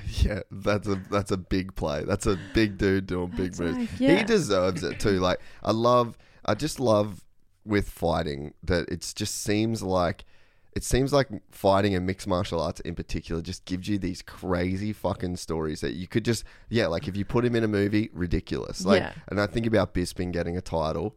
The way that he got it, like with everything that you just outlined, and towards the end of his career, like. And a guy that Hall of Famer, deserved the title. And because never of the won eye stuff, and like I know that feeling, he had started to, you know, open up his horizons and being like, look, man, like if they, you know, find out about this eye stuff, then I'm not going to be able to fight. So I'm kind of on the end. So I need to look like avenue into other things, and then the opportunity comes up. You're thinking about not retiring, but knowing that you might get stopped. And then you get a world title? Yeah. Like, Bro. get out of here. Yeah. That's amazing. Like, well, dude, I think about the same with... So, like, inspired. Oh, yeah. And I think the same with Diaz and Ferguson. It's just like, I'm so fucking glad that Kazmat did not get his hands on Diaz. Everyone, that wasn't going to be... Yeah, that was not going to be a good deal. But, like, the way that Diaz, like, the way that he was through the media, through that whole situation, like, took on Tony... gave us an absolute war, wins that fight, and then just like dips out of the UFC, just a complete god. Like the way that he should have gone out, like just the fans won, like the MMA won, the fans won, and he got what he deserved. Yeah, you know? and like because the Dia, I actually saw, it was a memory. I think this time last year, Nick fought against Lawler on the undercard, on the main card, but underneath the Volkanovski and Brian Ortega fight. Yes. So that was like such a great, this time last year, literally, I think it was like last weekend last year, was like such a great fight. We did not get the Nick Diaz that we wanted. We got I don't know who that guy is, but we Yeah. got Uncle Nick, I think, like Well, at dude, Max, and it was sad. I remember posting it, and I was like, we didn't get the Nick Diaz we wanted, but you know, it's like cool to see him in there. And Yeah. Robbie Lawler's a gangster for sure, like another veteran too. So it was like another like cool old school kind of fight in a sense. We And that definitely was the didn't get fight it. that made Nick in the first place. Like when Yeah. he knocked out Lawler. Yeah. And Like- so it was like cool to see, but you also don't want them to end on that. And I highly doubt we'll see Nick again. I mean, maybe, but I highly doubt it. We'll see obviously more of Nate for sure, I reckon, but Nick's a different story. And so for Nate to come back and then come out in a good way, that was like such a positive kind of Yeah. end to the Diaz brothers. Not end, but middle ground for the Diaz brothers story. I think that makes a big difference. Can you go on the UFC's Instagram, Griff? I think that's probably why I come up, because it was a year ago. But after the fight, when Lawler's like, "Are you okay, bro?" And then he was like, he's like, "I'm good." He's like, "Nah, man, in life, like, are you okay in life?" Because like, God, I forgot about that. yeah, he's like, "We need to fucking kill it, bro. Like, we need to do this together." So go down. They post like 300 things a day, so it'll probably be. I don't know who does socials, but Fuck, they're they pretty kill good it, at eh? Yeah. Wait, Bo Nick slow was yesterday as well, down, go guys. down. Oh yeah, how was that? And Jack Jenkins. Keep fucking going, keep going. It'll Oh, be like maybe them there. conversa- Oh, there. No, there. Oh, this bottom one there. left. Yep, bang. Play that one. Down? Down one. There we go. Volume. Wait.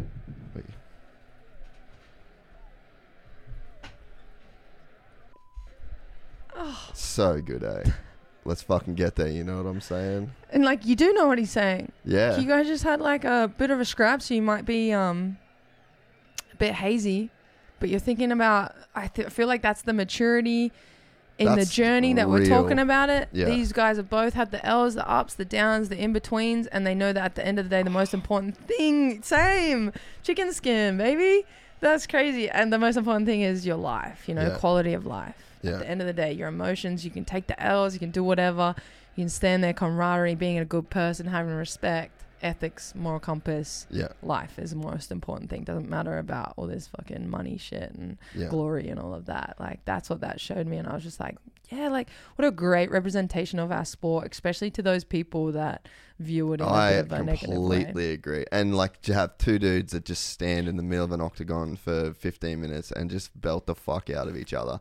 And for at the end of it to be like that much love, that much respect. It's just that, like, that's the picture of MMA. Like, Yeah. that's what it gives us. and that's life what I want experience. people to see in it that don't see that. And it's like the level of respect that you have for a person. And I think like Yeah. that's martial arts across the board, you know, like I rolled yesterday there with a guy like we'd never rolled before, and then there was like there was like foot popped, and I was like, I felt real bad. And I'm like, I went over after training and I was just like, real sorry, you know, like you just give Yeah. that. And then the level of like respect, and I'd never met him before that day, Yeah. you know what I mean? And there was such like, and I left the gym feeling like, that's why I fucking do this, you know what I mean? Like it's a gnarly thing to like go to war with somebody you've never met. Like I'm trusting him, he's trusting me, and then we like come together at the end of it, and it's just like, are you all good? I'm sorry, like, you know, blah blah. Yeah.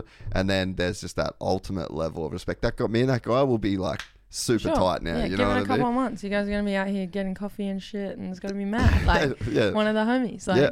And it's like, because you it guys gives have, you that. it's hard to explain that we have like no malicious intent with having intent to destroy. Like, yeah. I want to sub you, I want to fuck you up, and I want to put you in uncomfortable situations, and I want to like dominate, but I don't want to hurt you. Yeah. Like, it's such a weird thing to say because people are like, that doesn't make sense. Yeah. But it does make sense to us because we're like, look, I want to get the points. I want to get the sub. I want to get the win. Yeah. But I don't want anyone to not be going home to their families. I don't Yeah. want anyone to not be picking up their kids later today. Yeah. I don't want anyone, you know, like to be going to the hospital or going to the doctors or whatever. None of that. We're just here to win and learn and be the best kind of like primal version of ourselves. But once we leave this gym, everyone should be sweet, like mentally, physically, spiritually. Like Yeah. we all should be good. And I think that's like such a valuable thing that, yeah, martial arts gives you. And even like the other day, Tuesday, I finished sparring and I'm standing there with Mill. I've known Mill, owner of Combat, They're Mars great, Miki, man.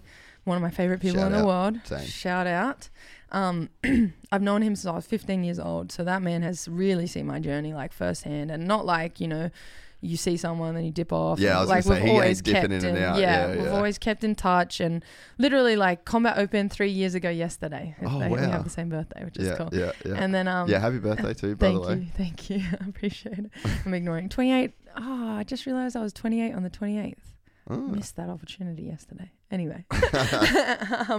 And so, yeah, he's seen everything, and we're just having discussions about martial arts and about life, then about all sorts of stuff. And then like we leave it, like I sum it up, we're just like, we're both self-aware. We're both like have come a long way in our journeys and being different versions of ourselves along that way. And then we kind of like, I kind of left and I was like, you don't really have a lot of opportunities to have these deep and meaningful conversations. Like I just got punched in the face for an hour. I rolled for an hour, and then I did sparring for like an hour and a half or whatever. And then I finish and I get to stand there, and it kind of like, it opens up this other area of your brain in a sense, or another emotional part where you kind of want to like dive into crazy topics. Maybe you feel okay to be like vulnerable with people because they've like just seen you, like you can trust that person because you've just literally, because like when you're doing jiu-jitsu and if someone's like got a rear naked choke on you, like you die. If they don't let go, you're dead. Yeah. And like we just accept, like that's such a, it's so obvious of a thing that you don't even have to say that. Like you know what I mean? Like no one in the gym ever says like, oh, can you please make sure that you let go when I tap because I'll die. But like that's actually the reality of it. So maybe it's like there's so much faith and so much trust that you actually do feel okay to be vulnerable to these people because you're giving them so much of your trust before you even have the conversation. Yeah.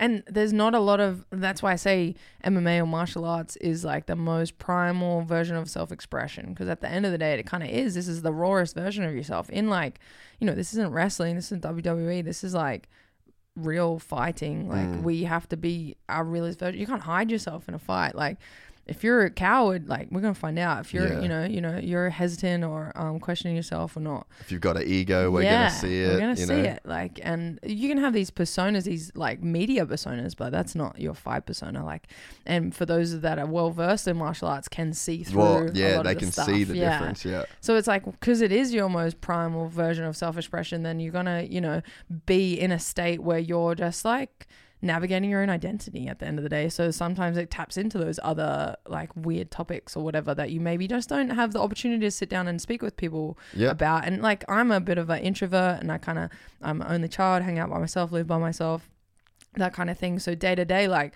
I'm by myself, but then I have the opportunity to have this community that I go to in the afternoons, and I can sometimes walk in, not say a word to anyone, do an hour of training and leave, or I can walk in, do a few jokes, maybe it's someone's birthday, maybe this is happening, maybe ACZ's Some on, fights are on, maybe fights are on or whatever, have a convo, maybe have a convo after, grab food after, and I'm just like exposed to this community that I've had consistently since the age of 11, but really since MMA since the age of 15, that have just like opened me up to a world of different demographics that I probably wouldn't have like ended up hanging out with, and just a different amount of experience and conversations that I wouldn't have probably been able to have if I didn't do martial arts. Maybe different hobbies open that up. I don't really know, like, because honestly I haven't really done anything other than fighting for a long time. But you don't need to. But yeah, I'm over it now. Like we're not really like swaying from the one journey, but it's just like, I do know that the other hobbies like don't really give you that, I guess same, allow you, because you don't have that high risk, high reward, like you're saying. Like you don't have that we could die here at every hobby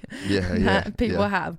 And obviously this isn't a hobby anymore for me. It's a career and it's a passion and that kind of thing. But at the end of the day, like it just gives you just a weird different opening and different avenue and access to conversations and moments that I don't know if I would always have had if I didn't do it. So like it makes me like really grateful to be able to just have these crazy post-training conversations and being like, well, what if we like, you know, did this, or what if we did this, and then I noticed from this or whatever. I don't know. It was just like very eye-opening. Yeah. No, it is cool. I know exactly. I know exactly what you're saying about that. Like, I mean, some of my boys from, you know, the gym, and like I've moved gyms now, and it's like you still have these like crazy deep connections with these guys that, you know, I put in like 6 years with some of these boys, and like they're literally brothers, you know. Yeah.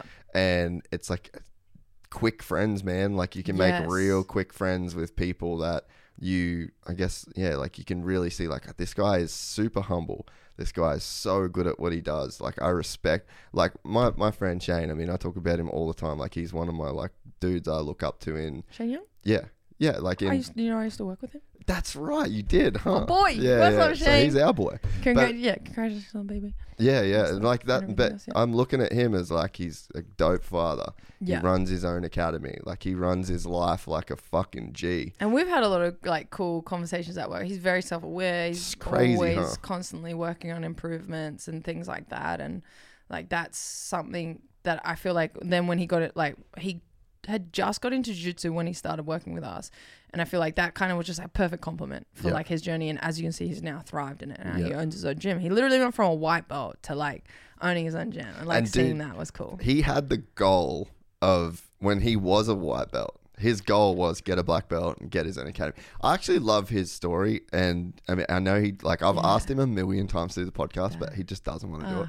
But like his story is fucking amazing to me in terms of like having a real conviction and then just like walking the walk and not talking the talk. You know, like he's putting your head down and doing it. Dude, he's the best example of that. And like he worked at a fucking grocery store for, you know, like what, 10 years maybe? Like, I don't know, maybe like 5, 6, 7 years. Like 5. And it's like there were so many people in his life that were like probably friends with his, like family, that would be like, dude, you just work in a grocery store. Like, when are you going to get a real job? Like, You're when are you going to do working this? in a health food shop. Like, cool, man. Like, Yeah, it's a phase. Yep. And then he just fucking stuck to his guns and he grinded it out and he grinded it out and he grinded it out.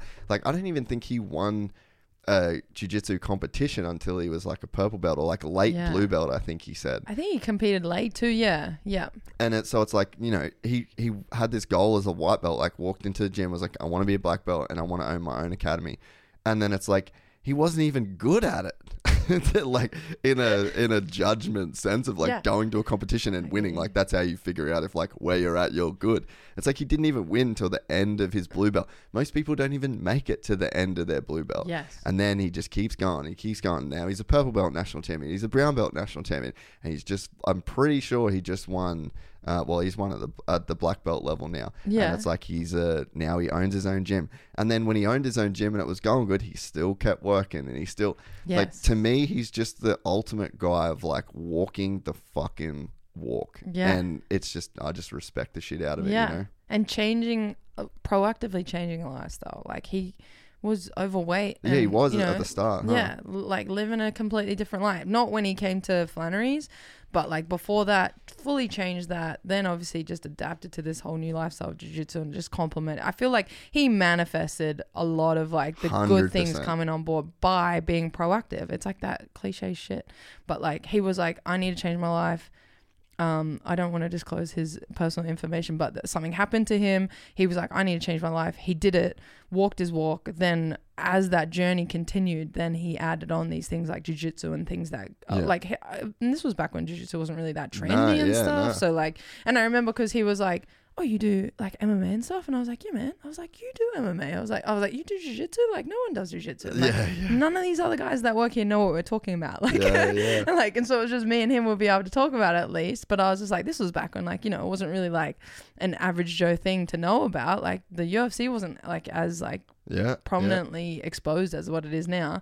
And so it was just like, like that's cool that he found that and that complemented his journey perfectly to take him to the direction of whatever he needed. He had a negative thing happen, turned it into a positive, and that manifested and dominoed in effect into where he is now. And he's more humble than ever, you know. And it's like we caught up like a couple of weeks ago, and it's just the same thing, man. Like no matter how good our life is trending in any given direction, like if you step back, like my life's going amazing, his life's going amazing. Guess what we both talked about? The ways that we wanted to be better. You know, like I'm trying to make self-awareness. I'm trying to be a little bit better here. He's trying to be a little bit better there. And then I leave those conversations with him just feeling like sparked up in my day and my life. And I feel super grateful for where I'm at because, you know, a guy like him, he always acknowledges like, you're doing so good, bro, blah, blah, blah. I feel grateful, but then I also feel like humbled and then hungry. I'm like, dude, I can do better. Like, look at what he's doing, you know, like and the that's way like that thing that martial arts gives you the exposure to those demographics of people, and you're surrounding yourself with a whole lot of people that make you want to be better, like that. And that's like, my birthday was yesterday, like we just said, and it kind of like, it's like that weird reminder, because, you know, the people message you, you don't like, if I like sat here and you're like, who are your friends, and I'd be like, I don't know, bro. Like, I don't know, like, I don't know. And then like your birthday happens, exactly, you're like, oh dude, like there's so many, like, and it's like the instant friends, like you're saying, because I've trained with these people. These are not just like my friends anymore. These are like, you know, I've got family in different pockets of the world that put the effort in. Like, I think like even to this day, and like, yeah, it's different when you've got like an Instagram with followers and whatever. Some people are just messaging to get attention or get a reaction or whatever, or get access or whatever. But in the general sense, yeah, I know the people, and pretty much the majority of the people that messaged me yesterday, or like dear story, whatever it was, were like people that I'm just like, thank you. Like, I'm so grateful that you took time out of your day to make sure that you wish me a happy birthday. Something so simple, but nonetheless still takes effort, still something that you could ignore. Like, people have birthdays every year. Everyone's having birthdays in September because we're all Christmas babies. Yeah. And that kind of thing. But you're still taking the time out because you value me in your life. And I think that in itself comes from, like, going through this MMA journey, going through traveling and being able to train with people, and then making these connections with people that are successful or driven or motivated or also on that kind of self-growth, self-awareness journey. Then it just ends up, you know, cycling more self-awareness and self-growth for yourself, because you're like constantly manifesting that positivity towards your own kind of journey. And like, just a birthday just reminds me of how many connections I've made over the world, because one, I have like something that I value as having a good energy and being a good person. Yeah.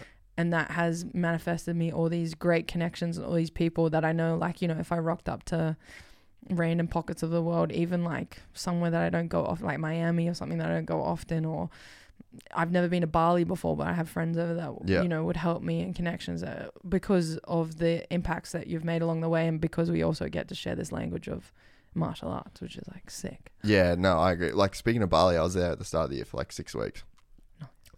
I pretty much trained every day at Bali MMA. People that I'll be able to call for years and years and years, like Austin, he's one of the like the coaches there.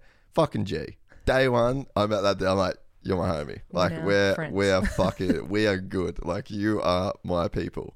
But it's got such a cool way of doing that. And I think that there's definitely like people that could be dickheads and be around the gym and be like, there's still those people still they get filtered out pretty quick. But, and I mean, there might be like the rare one or two that stay around, but like on average, man, like if you go to a gym, like most of those people that have been there a long time, got some real skin in the game, like you found out who the dickheads are, and like they've pretty much left. And you know who they are, and you just don't associate. And like I feel like anything, like any hobby, any community of any variety, you're gonna have, you know, a few bad eggs. But they kind of they also like make the environment as well. Like, you kind of need them to just like reassure yourself, like, oh, I don't want to be that guy. Yeah. I don't want to be that guy. You're a bit egotistical and narcissistic. I'm going to not be like you. I'm going to hang out with these guys, and I'm going to click with these guys, and, you know, whatever. Where are you at in jiu-jitsu at the moment? Have you been training much jiu-jitsu? You still loving it? When was the last time you put the gi on? Did you ever do that? I don't know about gis, but... Do you have a belt anymore? Yes, I do. You do? Actually, because I opened my wardrobe the other day, my friend was over and he was like, what are those? And I was like, gis. I used to wear them. I remember when I used to wear those, and like one of them's like the Shoyo Ruka one, and that's like, dope. I'm like, why do I not wear that $200 gi? But anyway, especially because I actually took a gi over to San Diego with me, thinking, you know, they do a lot of jiu-jitsu over here. And then I went to 10th Planet like an idiot. No, I was like, what am I doing with the gi? And then like everyone that I hung out with over there doesn't really do gi either. And then like the best, but that's like, I'm obviously prominently no gi. I'm going to be forever no gi. I'm like a 5-year blue belt. Like I might be a forever blue belt. Me too. But it's fine. I'm okay with that. I've accepted it in my journey. That's fine. If someone pops out a purple belt, like definitely, but I'll be stoked. Jimmy? But at some point, I'm just one of these. Jimmy, I'm there all the time. Well, you keep getting tapped with triangles in fights, all right? It's fucking not happening, all right? Yeah, true. That's fair. And then yeah, just been doing heaps of nogi, but like coming back here with Jimmy again, like we have a little breakfast club, me, him and Jesse and like a couple other people. Used to be Georgia and stuff as well, but she just moved up north and that kind of thing. We had a little crew, we rock up, we do a whole bunch of stuff, whether we like looking at something off Danaher's instructional or we just saw something on the weekend, or like especially ADCC gave us a lot of kind of influence to work a few things. But we have just been, I feel like this is probably like the best. I'm at the best developmental stage of my jiu-jitsu game, and I've become a lot more connected to it. Yeah. I've always kind of had that love-hate relationship with it, and I think I've said that to you before. Yeah, like It's you're sort of just doing it because you have to do it. Yeah, it's been a bit of a chore, and especially out of all the facets that I have to do, like jiu-jitsu will definitely be the one that I'm least motivated for, but obviously I've consistently done, just could have done better maybe, and I think now I am doing better, and I am and even like I said that to Mill on Tuesday. In the last like week, 3 different people have kind of said how much they're enjoying how much I'm training, even though, you know, like I'm not in camp or anything. I don't even have anything on the horizon. I'm kind of at this weird limbo area, but I'm just, one thing I can control is training. So I'm just going to train. I'm just going to get better, and I am getting better. I'm like hitting like, even I know I surprised Jimmy the other day hitting something that I probably wouldn't have, the older version, less kind of developed version would have hit, like a inverted triangle, kind of from, not inverted but from the back. Yeah. That's what I hit a lot now, which is like, That's sick. such a random thing for it to be my kind of thing. Yeah. But I am good on the back, and one of my fights I finished on the back and I didn't finish the rear naked, and it burnt me, so I had worked my back control so much, and so I'm good on the back, but sometimes people are a bit slippery to finish the rear naked, so I was like, what else can we do from here? And that's now one of the things I'm adding to my repertoire. So those are just like little indicators that I am developed a lot, and nogi especially is just my bread and butter, and I actually enjoy going in and doing it. Like I would do the midday classes more than I would do the midday striking classes of jiu-jitsu. So these kind of things I'm like really stoked about. That maybe is another positive of me coming back to the Gold Coast and having someone like Jimmy that I am so comfortable with, and I trust and I respect his knowledge so much that I will, you know, kind of do whatever he says. But he also has that ability to teach, really open-minded, to be like, that could go wrong. That's true. Like if you ask a question, like a silly question in a sense, you could be like, yeah, that's true. That could go wrong. But, you know, this and this, or maybe I'll look into, he'll literally like learn something himself and then be like, I don't want to teach you yet. I just want to hit it a few times or keep working it in my roles. And then I'll come back to you once I've fully understood it, and then I can teach it to you. Yeah. And like having someone around like that, like that obviously understands jiu-jitsu a lot better than I do. I understand striking a lot better than he does, so I understand that there's like that difference in learning capabilities is just like my own resource basically to go learn something for me and then teach it to me in a way that I'm gonna like understand it, because I speak Jimmy and I know what he's gonna say. So it's like that's in itself been a blessing. He's one of the funnest people to train with. Best. Like one of the funnest people to roll with. Like, man, there was a period, it was probably like through COVID really, where like their like gyms were closed, and like I just found myself training with him, no time limit on, you know, no clock on, and just like rolling, and then the pace like goes in these crazy waves. And he won't stop until you say, can we grab a drink? And that's what it was, you know, like you just do like these 20-minute half-hour rolls.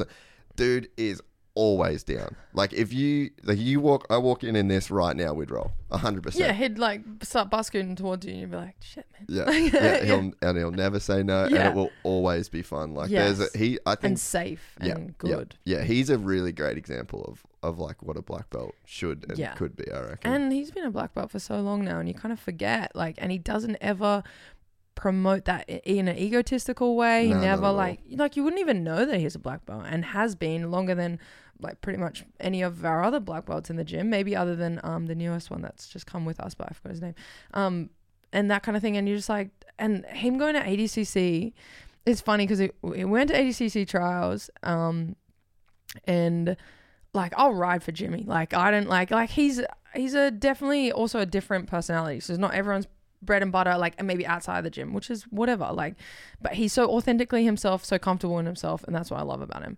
And I've known him for a long time, and he supported me through so much. And then so we go to ADCC. I'm ready to ride for my people, Georgia, and Were you at 80 like the Vegas? No. This was just the trials in Sydney. Yeah. Yeah. Went down with them, and I was like, yeah, of course I'm going to watch you guys. Like, this is massive, especially now knowing how big the ADCC event was going to be, and was now. So went down, and he's wearing a t-shirt and boardies, and I love it. Like, I was like, this is the best. Like, and few people were like just saying stuff about it, and like this like quite bigger guy said something about it, and I turned around, I'm like, you talking shit about my mate? Like, and like he was like, oh, like, why is he wearing a t-shirt? It's like getting caught, and the other guy's fought and blah blah blah. And I was like, because he wants to? Like, yeah. I was like, I'm ready to throw hands, bro. Like, say when. Like, like, because Jimmy is just like one of those guys that, like, one, if you look back at the lineage of jiu-jitsu, that's what they used to train in, t-shirts and stuff. If you're a fan of Gorilla Hands, then you'll know, like, that's the vibe. Like, so there was other reasons where it's fine. There's and something it's fun. not an ADCC. There's something legitimately fun about training a shirt. That was one thing I did in Bali MMA all the time. And I don't know why. It just fucking feels cool. It feels cool. I do it all the time. Like, maybe, but I'll tuck mine in because I always wear oversized tees. Yeah. I'll tuck mine in. But like, especially if I'm not feeling super skinny or something at the moment, I just want to like roll comfortable. I want to roll in a t-shirt, whatever. And like comps are obviously a different story, but ADCC doesn't have a uniform thing. So roll in a t-shirt and some cool boardies, go for it, bro. I think it's great. Like, and if it was really hindering the match in any way, then for sure they're probably just going to take it off you. And Jimmy would have taken it off, no questions asked. He's not like argumentative about it or whatever, but like that's what he wants to train in. And like it just was more about the fact that like anything that dude does, I'll back it, like 100%. Like, I'll ride for that dude. I'll ride for Georgia, like, and like everyone knows that too. And her subbing Olivia was amazing. Like, oh really? Yeah, she was a knee bar, I think. No shit. So she got like that ain't easy to hit. She got the biggest seed in the first round, first round of draws. Livia Giles, and obviously mentally that's a big feat, knowing that you're going to go to Sydney and another epic human. And she's like amazing, but she does get in her head. She has some self doubt with competition. I think she just needs to compete more and feel the feelings, but then like navigate them in her own way, because she has the ability to be the best in the world, absolutely, hands down. And so obviously we're just like, she was like, well, like if I lose to her, it's not a big deal, but if I win, then it's going to be good because then it's smooth sailing from there, blah blah blah. She knee bars her in like I think it was like 2 minutes or something like that, and we're losing our mind. Obviously, we're just like, and like I love Livia Giles too. Like, what a phenomenal pioneer of the jiu-jitsu and everything else, and a great representative and everything else. But like, that's my G. Like she like, and I know how much she gets in her head about stuff. So it wasn't even just about the sub. It wasn't about her personal win too. She believed in herself and she backed herself, and that's what happens when she backs herself. And like, and then that like, and she's a brown belt subbing a black belt, and like just all these other little things. And it was just like, she could have won, and then it just obviously she didn't end up winning the trials, but I can't even remember how she lost, but it wasn't even really about that. Like, that was the win that we took away from the day, and if she can take that confidence into every other thing or the next ADCC trials or whatever, then like, it would be amazing. So just good to see friends do well, and especially in jiu-jitsu, that's even more motivating for me. The jiu-jitsu comps, like, it's what gives me so much respect for you, is because like in my own small way, like the anxiety that is induced from doing just a fucking local jiu-jitsu tournament is so hectic. So like to amplify that to like, I think you're probably right. Like, you probably don't think about the physical consequences of fighting as much as, because like jiu-jitsu still hurts. Yeah, like it's no, like I'm sore as fuck today. And I've got so many little injuries right now from rolling. Just rolling re-roll every day. I get less injuries and that's inspiring than rolling. Yeah, so I don't think that jiu-jitsu, like, I guess you're not getting, well, but dude, even like, fuck man, like Galev, they do the fight nights at the academy. Oh yeah. And it's like, god damn, some of the boys are like Shane last time he fought with Henan got like this mass. Did you see it on his fucking Instagram? Oh, like the biggest black eye from just like a head clash on a takedown. So I mean, jiu-jitsu is no joke physically. So it's not like it's a step up what you're doing physically. But I just think like the level, like the stage that you're on, and to be in that arena and to be with those fans and the TV and like the fucking media you've got to do and the photographs you got to do beforehand, and fuck that. Like, seriously, fuck that. It's so hard just to do a local jiu-jitsu competition. Like, it's funny because I think, like, if you asked a couple of other fighters, they'll say jiu-jitsu comp is actually worse for the anxiety. Why? Like, I know that's so crazy. Fuck? I think it's just because of the way the day of a jiu-jitsu comp is kind of set up, especially if it's like, say, like if I went to like Vegas, like actual ADCC Worlds or something, that would be a whole different story. Or even like West Coast or East Coast trials, they're like a whole 2-day thing. You got heaps of matches and all that sort of stuff. I just think like because it's like multiple things in a day and it's sort of unexpected as to when that time will be. I think for us, like, and especially if you've done it a few, maybe not if it's your first fight or your like first pro fight or whatever in your early days, but once you kind of get a groove on, you're just like, yeah, I'll fight probably about 7 p.m. I'll be out of there by 8, eating food by 9. We're in it. Like, it's just like, you're like, I don't know, you're just like, yeah, it's another day. Like, of course, you still get anxiety, you still get you've just figured out how to deal with it you're just navigating it a little bit differently. And I think maybe if I had done heaps of jiu-jitsu comps, then I would have that same feeling about jiu-jitsu comps. Because I don't do a lot of jiu-jitsu comps, I get to a jiu-jitsu comp and I'm like, like, how many matches do I have? Like, what time is it? What mat is it on? Like, is that 6 or is that 6? Like, does it go 1, 2, 3, 4, 5, 6, or does it go 1, 2, 3, 4, 5, 6? Like, you're just like, God damn it! Like, and you've reassured it like 5 times, and you're like, did I still get it wrong? Am I on the wrong mat? Like, like just stuff like that. Like, I think it's just maybe the unknown. Yeah. And I always just go kind of in open weights and jiu-jitsu just because I'm like, well, there's not going to be a lot of people bigger than me, but and it's just like stuff like that, but. It's just kind of different setups.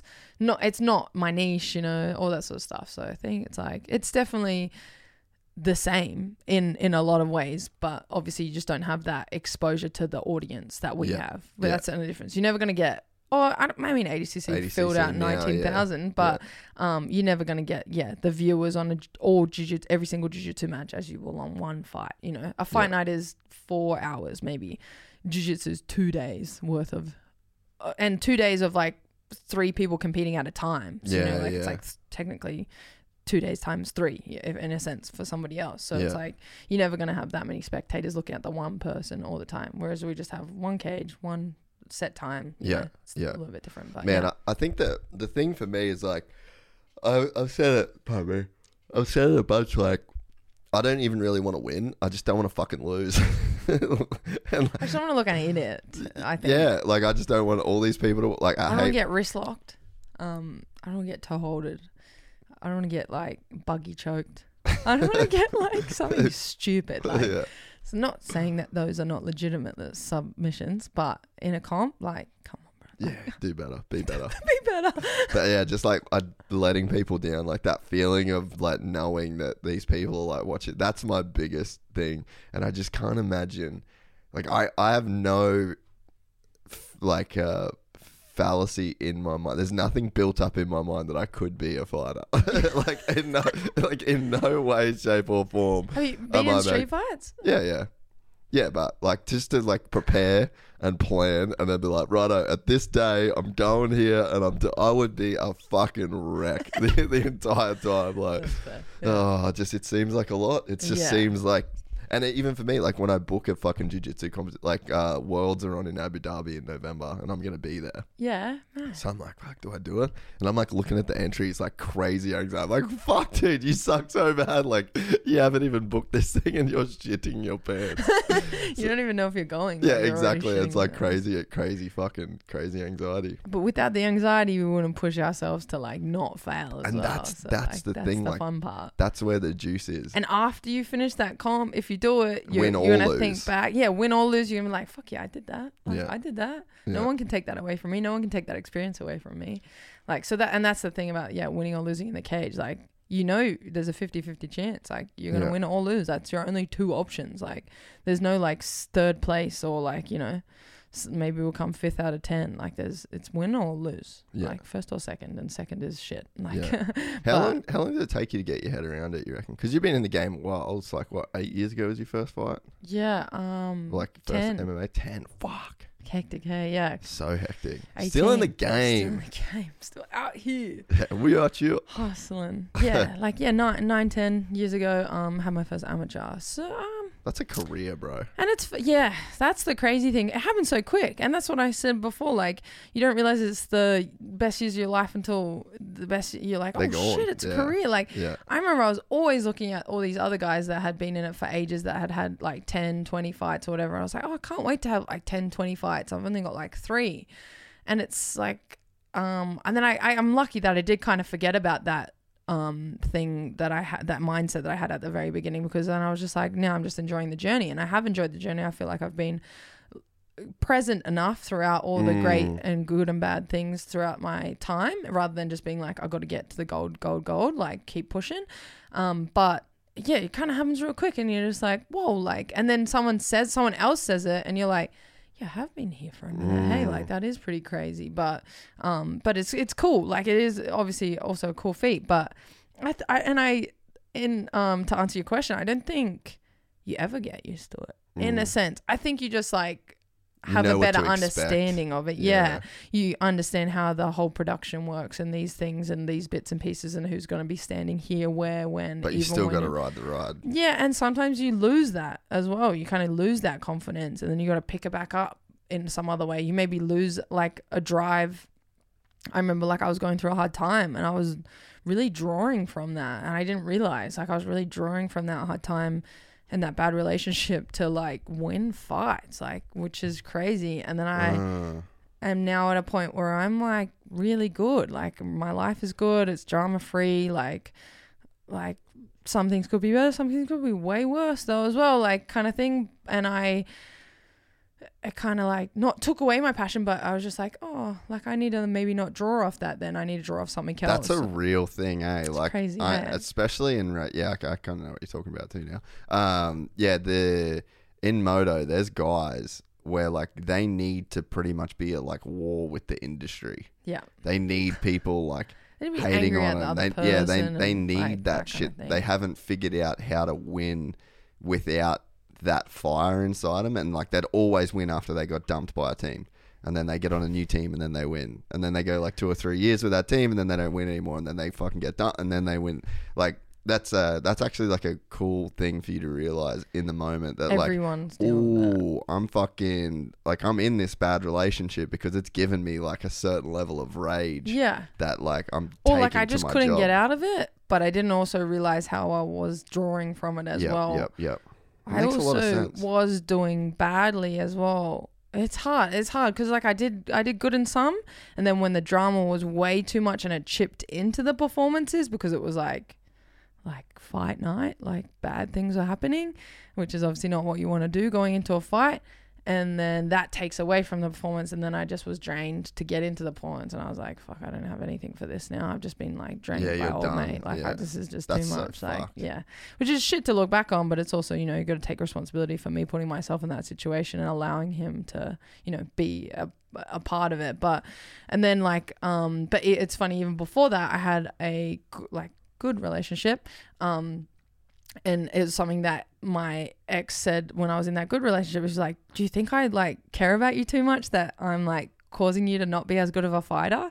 And the fact that he even was self-aware enough to say that, because I lost my Bellator. I had my Bellator debut with him, and he was lovely, just very empathetic, very caring, very nurturing, and the energy that I needed at the time, definitely. But he in his mind was like, maybe I'm too soft and I'm too like, you enabling. And I'm not giving you. And I was like, nah, honestly, this is a good balance right now. I was like, I lost because I lost. Like I was like, it's my debut, it was a lot, I didn't know what's going on. Like we're out here in front of like 30k people, 50 cents in the crowd, I don't know what's happening. I'm like, I literally went from fighting in Hong Kong to this. I was like, it's not on you, but I appreciate you for like taking that in consideration, because I have seen that happen with like it's funny, I had a conversation actually with one of the guys who's like really high up in the UFC, one of my good friends, and he was like, oh, to a girl who just had a baby, I think it was, or she'd either just got into a relationship and she got pregnant, and he was like, watch, she won't come back for a while. She might come back in ages away, but she won't come back for a while. And I was like, what do you mean? He's like, you know, like he's the dude that scouts and does and signs people and match makes. And I'm like,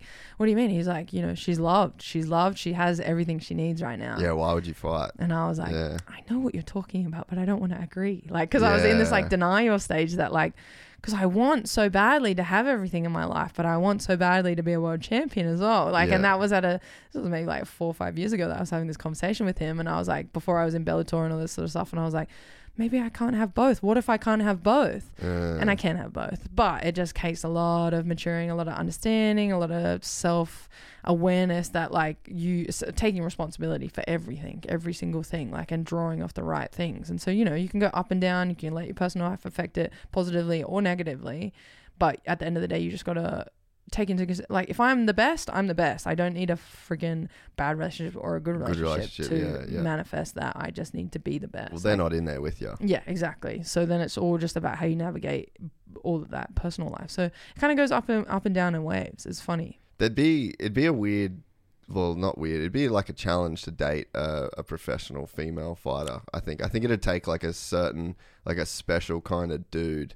And then a lot of times as well, like female fighters will probably end up dating fighters, and then there's like this weird, there would be a weird clash of like egos, in a sense of like, if you're a male fighter but your chick's the star, like, how does that go down behind closed doors? Like, what his mates tease him about, it'd probably take a special dude to kind of be in that relation and like be solid in that situation. Like, I always think about Kerry Hart and Pink. So like, Kerry Hart's a friend of mine, and whenever I'm around like him and Carmichael, who's like one of his mates, dude, just ripping him like, oh, you came on Pink's helicopter, oh, you came in Pink's car, like, nice to have a sugar mama, like full just rip. And he's like such a fucking G. He's the first dude that's ever backflipped a motorcycle, and he's like, on his own accord. So and he's like made his own money. He's a fucking lord. But that tag just like stuck on him, you know. But for a fighter, like, he's made it in his life. Like, he's good on his own. But you know, you'd see like a male fighter, or like you've got like, your chick's the UFC star and you're at like Eternal, or you know what I mean? There would be a lot that would kind of go into that. Then there's a lot of like training together, and a lot of like you're doing the weight cuts and like being around, and like even on your side, like knowing a dude, well, he can take a fucking hit. He's a fighter, so I can lay the shit on him. Like, I imagine there's like a lot there to make it work. And then if you've got a dude that knows nothing about fighting, then it's like, does he know how to support you in the match? Yeah, it'd be a lot. It's that everything is like on the money. Everything you're saying, like, I've dated fighters and I've dated non-fighters, and it's like both have their positives and negatives, and it's like you just have to kind of be with someone that's, no matter what they are. And I was like, oh, I'm never dating a fighter ever again, and then I dated a non-fighter, and I was like, oh, that doesn't work anyway. And there's no one or the other. There's just like, if you're secure in yourself and you've like done your own self-worth and stuff like that kind of thing, then that will affect every part of your relationship. And it's not like people don't know what they're signing up for when they meet me. It's like, bro, like, fight, like, you see a lot of blood. Pretty much the only like guaranteed thing is that there's going to be punch-ons. Like, I'm going to get paid for them, but there's going to be punch-ons, like, in the gym or whatever. Like, and it's just kind of like, it is, I think the idea of it sometimes intrigues people, and they're that's like, probably that's true like too, a great right? idea, and this is cool, and it's glory, and we can travel, and blah blah blah, and that's great. And then they get in amongst it, and they're in the shadows or whatever, and they're back on the back burner, and they're on the behind, especially during the weeks. And then the funny thing is, because my love language is caring and nurturing after people, like the day to day, I'm given a lot. And then, but when it's like my week, like that's all I ask for, is just like my week has to be about me, because that means I'm going to have the best opportunity to win. Between, winning and make money for us at the end of the day, because me casa su casa, like, it's always like, that's my ideal. Like, I dive in a little bit hard as well, and I'm one of those people, I give a lot, and I, give my best, like, all the time.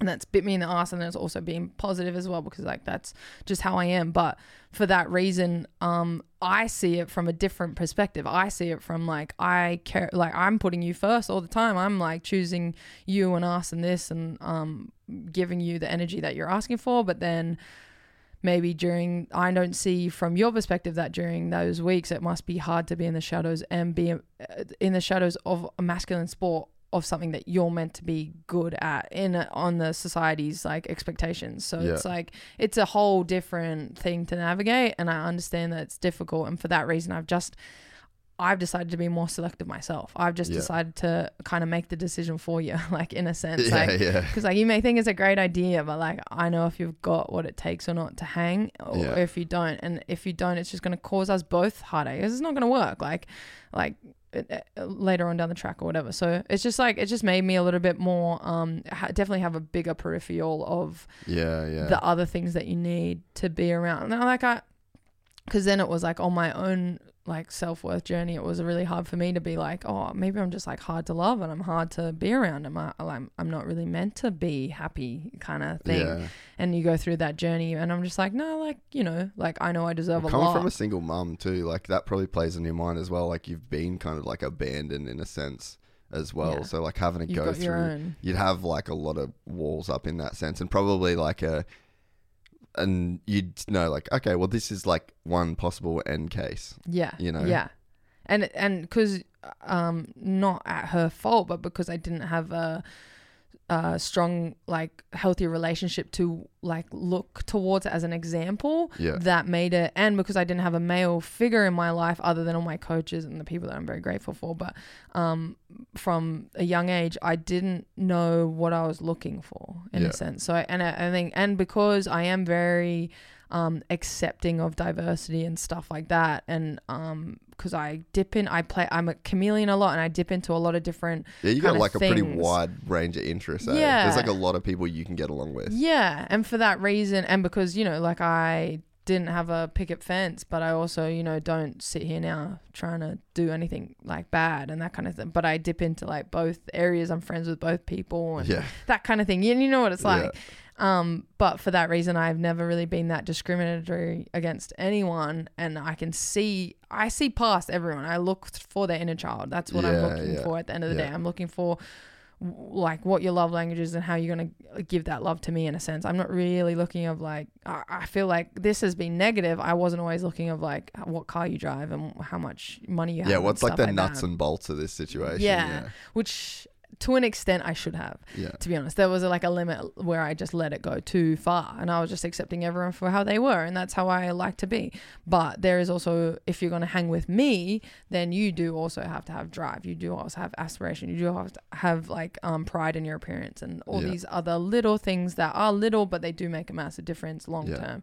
And so it's just like, now I guess kissing a few frogs has been positive. Again, like the positive is that I now know what I'm after, and I now know what it takes to kind of create a healthy lifestyle. And if it's anything less than that, I don't really have time to waste. Like I'm not dating for anything other than like marriage endgame. Like I'm not like, you know, I'm not here to fuck around, and I'm never in the same friggin' city for long enough to do shit like that anyway. So if you're on board, it's going to be difficult, like no matter where I am. Like even if you are from the Gold Coast, I'll probably be gone like, you know, next week or whatever. So it's always going to be like these extra loopholes that I have to jump through and stuff like that. So for that reason, now it's just like, I know what I want, and I like, if you're matching my energy, then that's great. But if you're giving me any less than what I deserve, then nah, we're out of here. Like, and that's like the guy I'm kind of seeing at the moment. That's kind of like, I think the up and down journey we've had, and we also live in different spots, and that's always hard. And then other things and baggage and all that sort of stuff. I'm just like, look, like, and I tell him how it is all the time. I'm like, where's the energy? Like, I'm a 10. Like, where's the energy? Like, better be what it is. Cause like, I know I got your back, but like, you know, we're just, if you want to make this work, say the word, but if you don't, then like we can, you know, navigate it how it is. But, and it's because I know what I want. And I know that if you're in your own head about it and you're like, oh, maybe I'm like not, you know, able to hang around all her fighter friends or whatever it is. I don't know what goes on behind the scenes, but communication and just knowing that they can do that is the most important.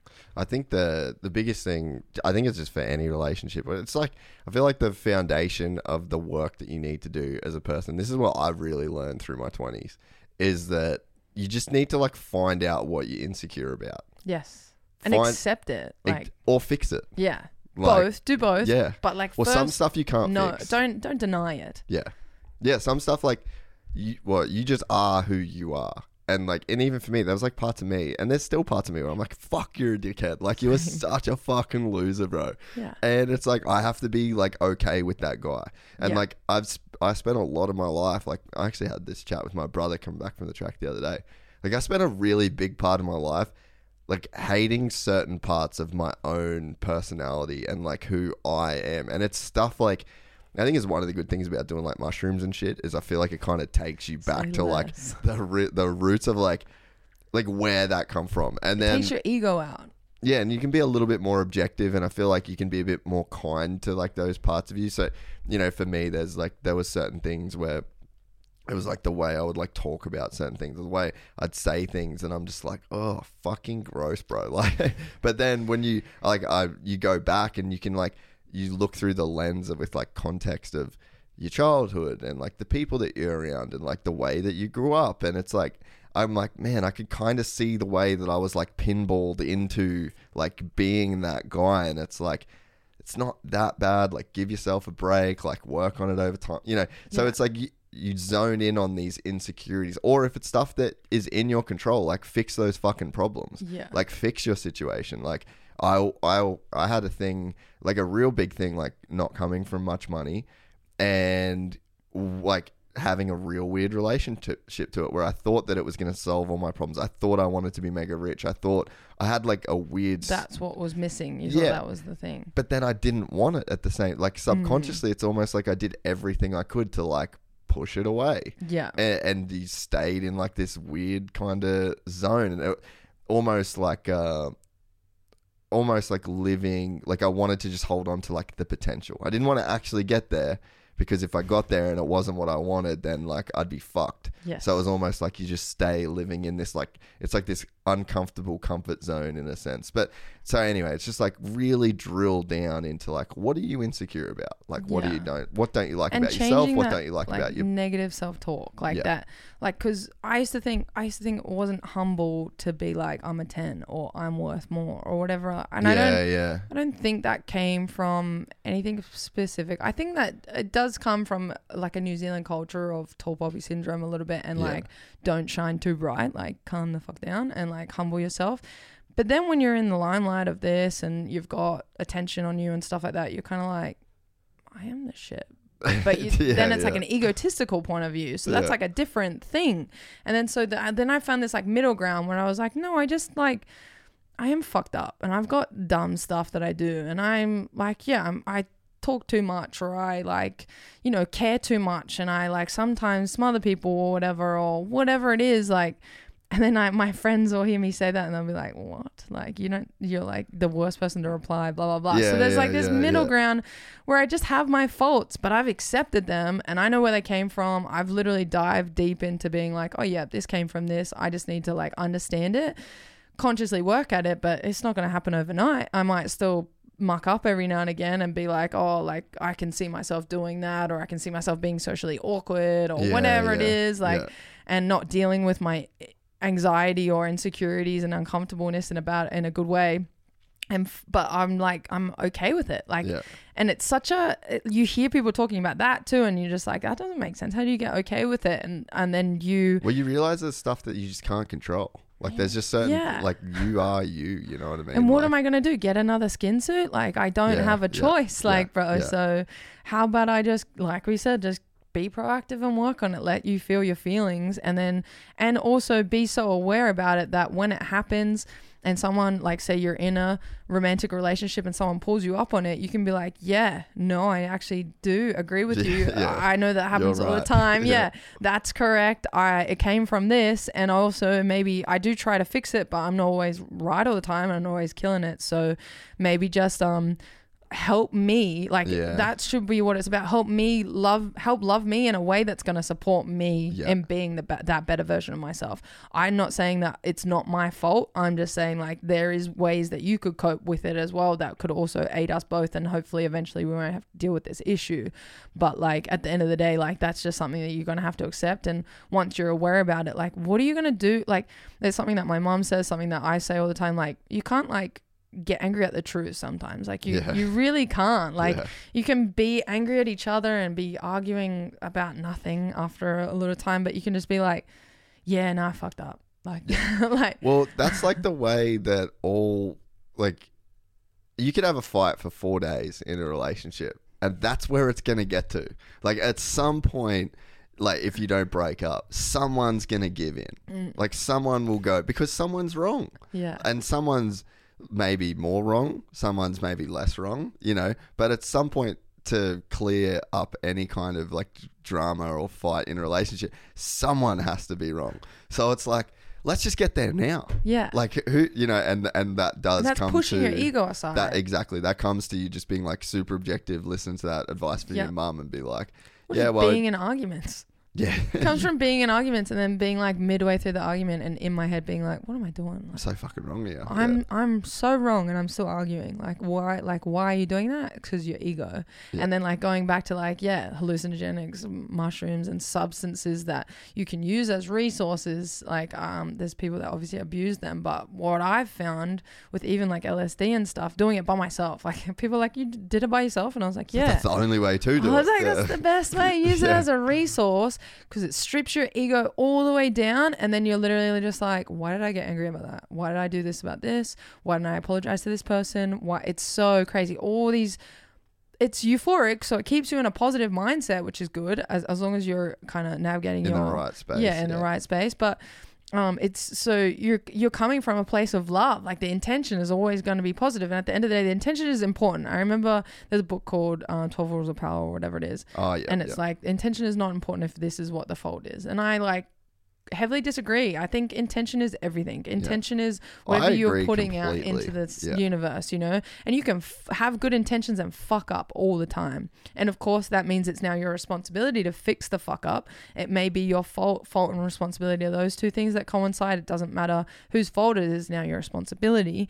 And that's like a whole thing in itself. But at the end of the day, if your intention was positive and you meant well, then that means the next time you do it, you're going to mean well, but you're just going to learn off the failure that you fucked up before or whatever happened. So if your intention is pure and you can put your ego aside like 90% of the time, it's going to be so much more positive in your life. You're going to have so much better quality of life. I agree. Hey, this might sound real fucking weird, but I think intentions, right? So this is my like argument for intent. Intentions matter more than anything. Yeah. You can say a real nice thing to a person and hate their fucking guts. You can say a real fucked up thing to a person and you can love that person so much. Like if you know a person's intentions, right? And so I think the most like extreme version, not most extreme, but like an extreme version of this for me to like, I guess, prove this point. I'm singing along to every rap song and I'm saying the N-word, bro. And I don't give a fuck, right? I love rap music. Yeah. Black people make rap music and they say the N-word a lot. And it's in the song. And I'm fucking singing and I'm singing along because that's my fucking shit. There is not one part of me that has any negative or malicious intent. That word, I'm using that word in the context that they are using that word. And it's like, to me, that is like, I guess that's my argument for intent. Yes. I can say and that. That's perfect argument. I can say that fucking word 30 times in a song with nothing but love and reverence and like I want to be ASAP Rocky. You know what I mean? I guarantee the people arguing the latter, if they were by themselves in a car and no one was around them, no one could hear them, they're also singing that song. But if people are in the car around them, then they're not singing the song. And so that just means the only thing that changes is the environment, the people that are judging you on your decisions. Yeah. At the end of the day, your intention was pure. Yeah. Like, yeah. So that to me is always my example that I go back to. Like, and I've got fucking black friends and like we say shit, you know what I mean? And it's like, and this is in America. This isn't even like Aussie black friends where it's like, that's not different. The word's not even the context. Yeah. But so it's like that to me, I think is a real clear example of like how an intention really, really matters. Yeah. And I think that if you ever want to like, it's like you come at me with that, you know, in a sense, I just don't think I could change my opinion on it. And there would be people that would like disagree with that opinion. But guess what I can go back to? My intentions. Yeah. Like you might disagree that like, oh man, you really shouldn't sing that like part of the song. And it's like, fuck, you know what? Maybe you're right. But I know exactly where I'm at on this. Like you can't ride these internals. Like I'm riding these internals. I'm riding the feeling. Like I'm on the intention. Like this is my thing. So it's like I get what you're saying, and that might be your opinion, but I can tell you the intentions. And pure. that's where it comes positive, because you're having a conversation about it. At the end of the day, you're not this fucking cancel culture bullshit. It's like, no, you can't sing that, you can't do that, and you're coming out in an aggressive way. But did you see Kendrick Lamar bought that chick on stage? It like really fucking like kind of hurt me when I saw this, because he brings this chick on stage and then she did the same thing. She started rapping the words and he just cancelled her on stage, like tore her up. And I was just like, and he brung her, I can't remember the song exactly, but literally the intro to the song is like the N word is the rhyming word of the entire fucking intro of the song. So like, in my eyes, I'm like, damn, you really fucking set this chick up. Like, she has your CDs, she streams your music, she paid hundreds of dollars to come and see you, and now she's singing your song on your stage because she loves you. And so, like that. And you think her intention is the N-word. And like how does that like even coincide? You know, like you can say her intention is to support you and support music and support African American music and like culture and the rap industry and all these other things. You cannot say that now her intention because she said one word that's in your song that she didn't write. Yeah. And she didn't write the song. That means the rest of the words in the whole song, she means all of those words as well, because she didn't write it. Yeah, does that mean she's going to kill someone? Does that mean, like, should we... If she says Glock, or like, should we be scared that she's like concealed carrying? It's like, what's happening? You know, like, how far are we going with it? Yeah, so that's to me, like, I always think like, and I always try and judge people based off like their intentions. Like, that's what I'll try and read. I'll try and read like, what did he mean by that? Like, and not what did he say, not what did he do, because that shit can be convoluted at times. And you know, it can like go the other way too, like as in you can see past someone's like words. And you can have a person that would be like, oh, I'd never say the N-word ever. Be racist as fuck and do racist shit. But like, I do have black friends. You're like, oh God. Like, that's like worse than saying the N-word. Like, do you understand? Or whatever it is. So it's just like, it's funny how that happens. But yeah, so I think that intentions are the things that you need to look for in people. And hold on to your moral compass. And then just if you fuck up and someone pulls you up, just be like, hey, you're probably right, but like, I didn't mean to. Yeah. And I know that doesn't mean anything, but next time I will do better. And this is my like pathway to do that. These are the actions and the steps I'm going to take to do so. But I respect you pulling me up on it. And at the end of the day, you should like surround yourself not with yes men and with people that are going to pull you up on things that you need to be criticized on. So it's just like, as long as you can always accept like, whatever it is, then, and your intentions are pure, those two things kind of coincide. I agree. Yeah. Hey, what did you take out of ADCC? That was a dope thing for grappling. Like, it was so much unbelievable, man. There's so many, I'm we've had a conversation about, I don't always watch jiu-jitsu. I was invested in ADCC 2 days straight. Yeah. I didn't wake up at 4 a.m. There's no way. My friends invited me and I was like, no, it's not going to happen. We ain't doing this. But I'll watch the replay on Fellow Grappling because I've got the year-long membership. Wait, whoever's got my fucking Flow subscription, I was logged out of that bitch so many times and like no one fucking messaged me to be like, oh, hey bro, it's me. And I was like, who the fuck has this? And it's ejecting me.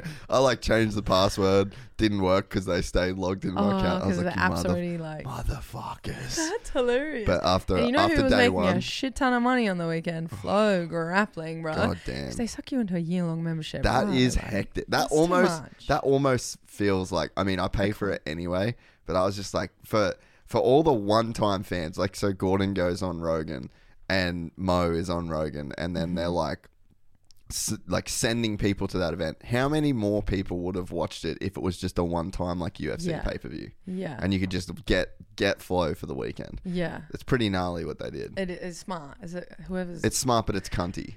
Like, super fucking cunty. It's like, if you really cared about like growing jiu-jitsu, that was the event where it's like, just make it like $49. Make it like a UFC pay-per-view. Yeah. Yeah. I mean, like, this time last year I was living in San Diego and one of my roommates was in the ADCC on the weekend, but he was competing. Who's that? PJ Barge. Oh, sick. In the 77 kilos. Yep. Beat JT Torres. That was gnarly, dude. That was insane. Yeah. So good. Anyway, so he was doing some comp. I think it was Nogi Worlds or it was ADCC trials, one or the other. And I was like, what's it on? Like, I was like, what are we going to watch it on? Like, while we're back in San Diego when you're gone. and I'm pretty sure like our other roommate Alima had the subscription, but I was like, I just want to watch it on my phone or whatever. So I got Flow Grappling, and I was like, they just charged me for a year. And he was like, oh yeah, my dad's done that before, and he just has like emailed or called up and they just like refunded it. Never got the refund. I never even really like got through to them. And so that was a year ago. And lucky ADCC, the best ADCC of just fell into that year. Yeah. Otherwise I would be burning. But between West Coast trials, East Coast trials, and ADCC, I don't think I've ever used it for anything else. Yeah, okay. So that's like $100 and something or whatever. Like $150 for 3 events, which I could have probably like pirated or used someone else's like account. Yeah. But anyway, it was you. Nah. it was. No, I paid for it, unfortunately. I'm still stuck. I think I've got. I got like a list of names like not Janay. Yeah, check that one off. All right, we can go down the list. That's hilarious. But at least I got to watch it, and it's funny. Like we were like walking into the gym, like all of us would be on our phone walking into the gym, and I'd be like, "What mat are you watching?" Like, yeah. And it'd be like, "Man," I'd be like, and then like the absolutes and stuff. So definitely like, yeah, one of the highlights. PJ Barch beating JT Torres. Yeah. One of the other highlights in that was also the fact that JT Torres nasal breathes pretty much all of his matches. So that's just set a fire in my life that I'm like, I want to be at the level of fucks that he gives. Please, because I don't know how you can even do that. Yeah. You're in ADCC. You're in like 15-minute matches or like finals. 20 I never picked that up. How did you pick that up? Like, we just talk about it. It was obvious that he was just nasal breathing the whole time. Yeah, and we were all just discussing it. You know, like while we're watching at the gym, we're all just talking about different stuff. I think Butchie's maybe brought it up, and I was just like, okay, of course. Nasal breathing king. And then I was just like, holy shit. I was like, he is. I was like, that's fucking wild. Like, this dude's not even breaking a sweat. 2-time ADCC champion. And then, PJ Barch gets invited, like, because I obviously follow his journey because I'm friends with him. His West Coast and East Coast trials didn't go his way, and they were also a bit questionable. So like some of the decisions and stuff like that. It was unfortunate, and definitely I know took it out of him, and he gets invited to the Worlds, which is amazing, I think, and well deserved. I don't think it was like anyone was questioned. He proved it too, yeah. And then so to come in as an invitational. Take out the 2-time champ. And then take out the 2-time champ. Like, he won, like, his other matches as well. Lost, like, I think the semis or something like that. Either way, phenomenal performance for his first ADCC Worlds, and taking out the champ. That was massive with a beautiful double leg. Crazy. Yeah. And then, definitely some of the open weights and some of the positions that we've been doing. Fion Era. Fuck, that's she's so good, man. She's so good. It's crazy. And she just seems like the most, like, I follow her on Instagram, she follows me back. Lovely. I remember the day Lovely. she followed me back, I was like, I've made it. Yeah, like, for real. That was like, I think maybe after like one of the Nogi Worlds or something, and she won the absolute or something crazy. She done something, and I was like, she followed me back. She's a fucking G, bro. She's amazing. I love her jiu-jitsu If there's a inspirational account that you need to follow for female jiu-jitsu or just jiu-jitsu in general, pull her up, it's Fion Era. Yeah. And even like I think the other day, maybe it was like 2 days ago. How do you spell her last name? Go F-I. So I think it's FFION. Yeah. There we go. Bang. Yep. She's Welsh, I believe. Yep. And so if you scroll down a just little bit, picture of positivity. This picture down there in the black and white. Yeah.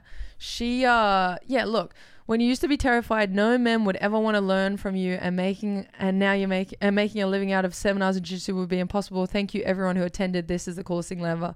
And it's a fuck ton of people, ton of dudes and women learning off her, and she is this tiny, like, she's under 60 I don't know what she weighs right at the moment, but obviously she's in the under 60 kilogram division at ADCC of jiu-jitsu. She's won absolute divisions before, which is very unlikely to do as a smaller athlete, especially a smaller female, especially with the people that are in the absolute divisions like Gabby and all that sort of stuff. And she's won Gi Worlds, No Gi Worlds, she's won ADCC. And she just seems like a really humble person. And to say that and just to like write that, and you can even look at the like comments and stuff. She trains with JT Torres too, so she's with a phenomenal team. She went and did her camp there this time, I think right? she comes in and out of Essential, whatever it is. Yeah. And so that's kind of cool. But just like she just always like humbles me by like watching I her agree. accounts and Yeah.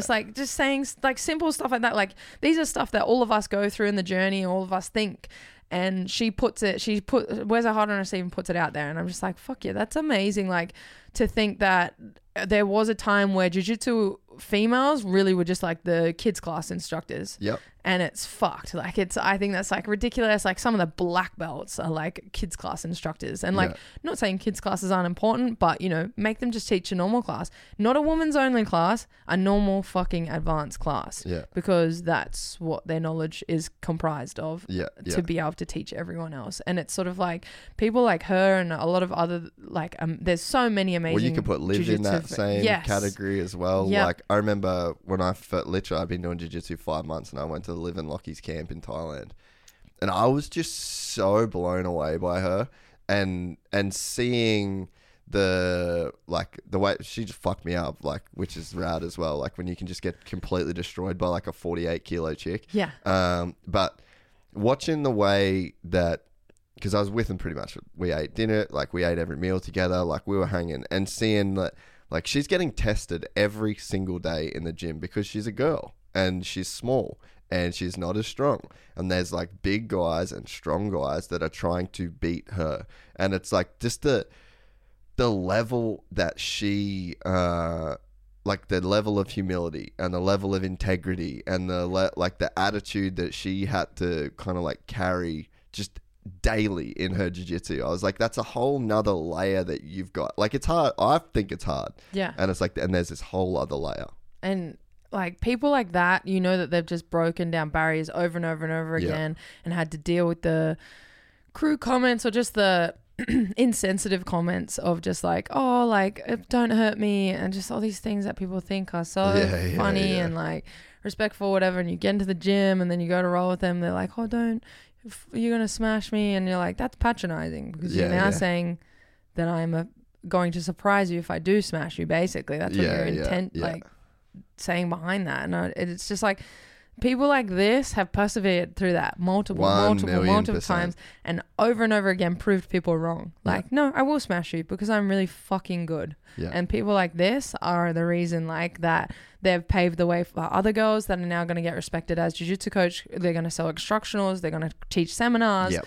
They're going to make a living out of jiu-jitsu because they're just as good as the guys. They just compete against a different group of people and they're a little bit smaller. But it's the same thing. And I just think like that's like, you know, from dealing with it firsthand that how many like barriers that they've faced, and then they just take it in their stride. And people like Livia, people like Fionn just like are great representatives. They never get angry, they never get upset. Like she could kind of even like change that caption to be like, oh, when men, you know, used to like never want to learn anything off me or whatever.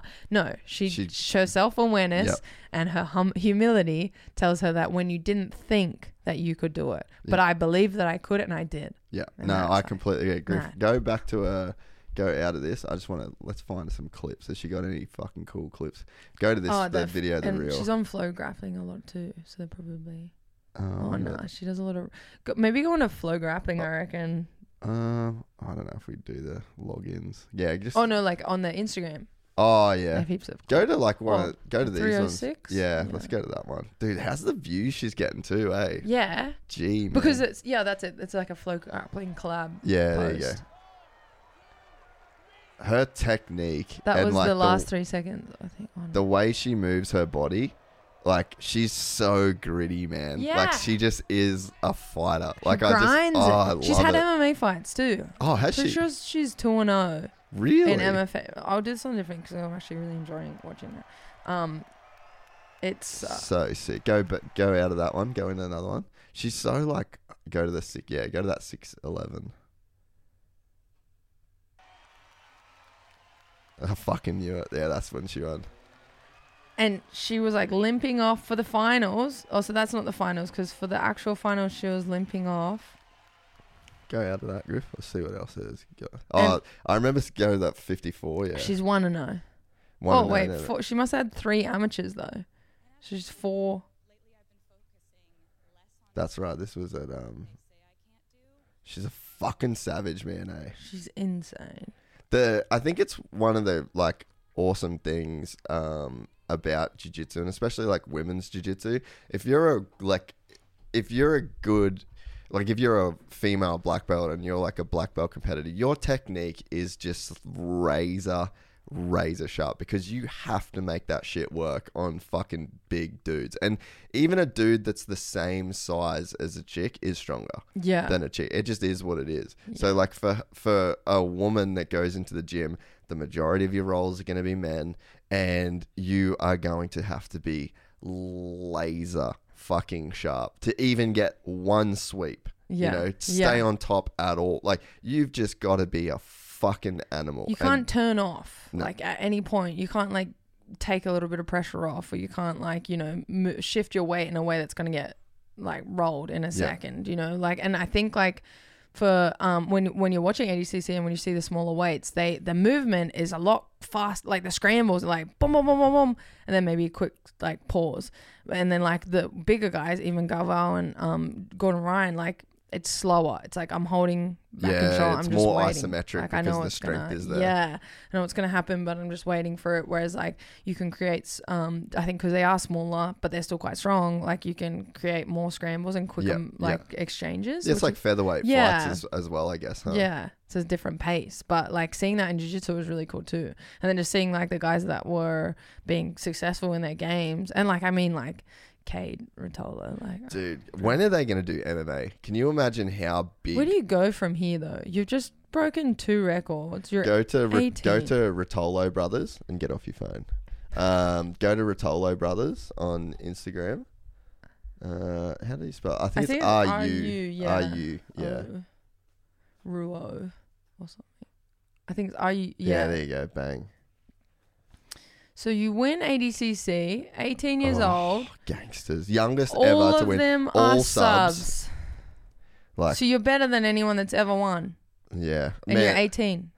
I think that that's literally what that says. Is like, anyone that's ever won this. Not as good. Has anyone ever won all?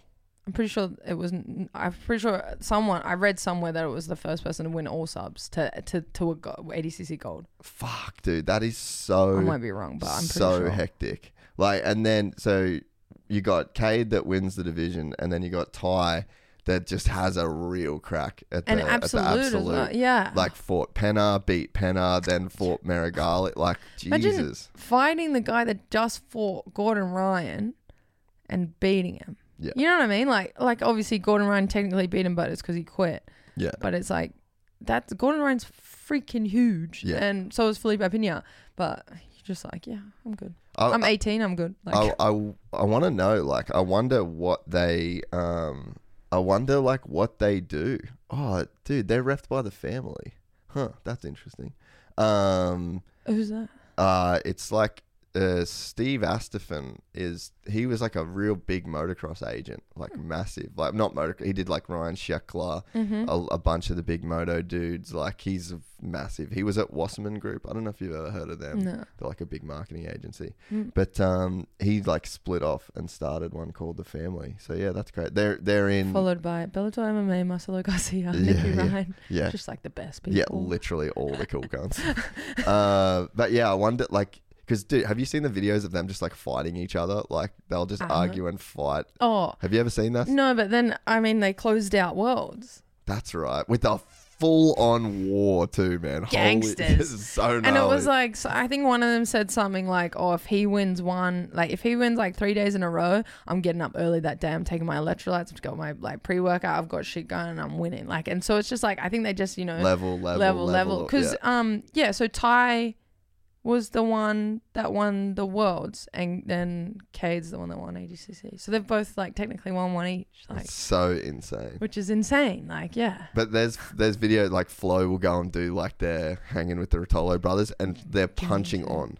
Like, Gorilla Hands is like trying to break him up. He's like, right, you've only fought for 5 minutes. I'll set one round. And they're like legit fucking buggy choke, slam on the bed, like full brawl. Like, they know how to fight. Wow. And they don't give a fuck. Yeah, like, and they're not Brazilian. Hey, they're like... No, San Diego, bro. Yeah. Like, and I don't know about why, but a lot of people think that they are. And I'm just like, like, which makes it even, I think, just even more interesting for you to be that dominant in Brazilian Jiu-Jitsu or Jiu-Jitsu in general. And just like, not be from Brazil and Yeah. like be 18 and stuff like that. Like you would expect these kid stars to come from like somewhere. I was really excited for him versus Mika, and he fucked Oh, Mika up. Yeah. Like, dude, Mika has been killing everybody, and like where his do they go from here? MMA, like, dude. I think they were doing that one FC thing, right? It Oh says- yeah, so he's already fought in one. Yeah. Ipono Cafe. Have you been to Ipono? Nah. What are you doing? Is that in San Diego? It's in Costa Mesa. Oh, is it? It'll Yeah. be right next to your thing. Go in. Shout Click out into to that. Ipono, Click Chef into that. Ipono. It's the best. It's like the most authentic Hawaiian food. That's the chef there. No shit. Your boy, he does jiu-jitsu, brown belt. No shit. Really awesome dude. Black belt chicken wings. There you go. And all this is like proper That is Hawaiian as fuck. Hawaiian, Right but it tastes like there's a lot of people trying to do Hawaiian in California, but they're not always killing it. there. That wasn't that much of a thing when I was there. Oh really? No, not Well, really. even it's like the only place I really know in Costa. But like even like living with Hawaiians, we would drive up there to for Ipono. that. Yeah. Just closed on a Tuesday, which is the only negative thing. But nah, best spot. It's like right around the corner from Ruka. Yeah, right. And Sidecar Donuts. That place is So it's next to that, pretty much. Wait, on the right It's like or on the across left? the. It's very confusing. So Sidecar's like there, and then you go like through the car park and kind of down a little bit. Yeah. Like down the end. Is there still the pie shop next to Sidecar? I think so. It's an ice cream place now. Actually, I think it's a homemade ice cream place. There used to be a pie shop that was there. Yeah. I can't remember what. I think it was called Pie Knot.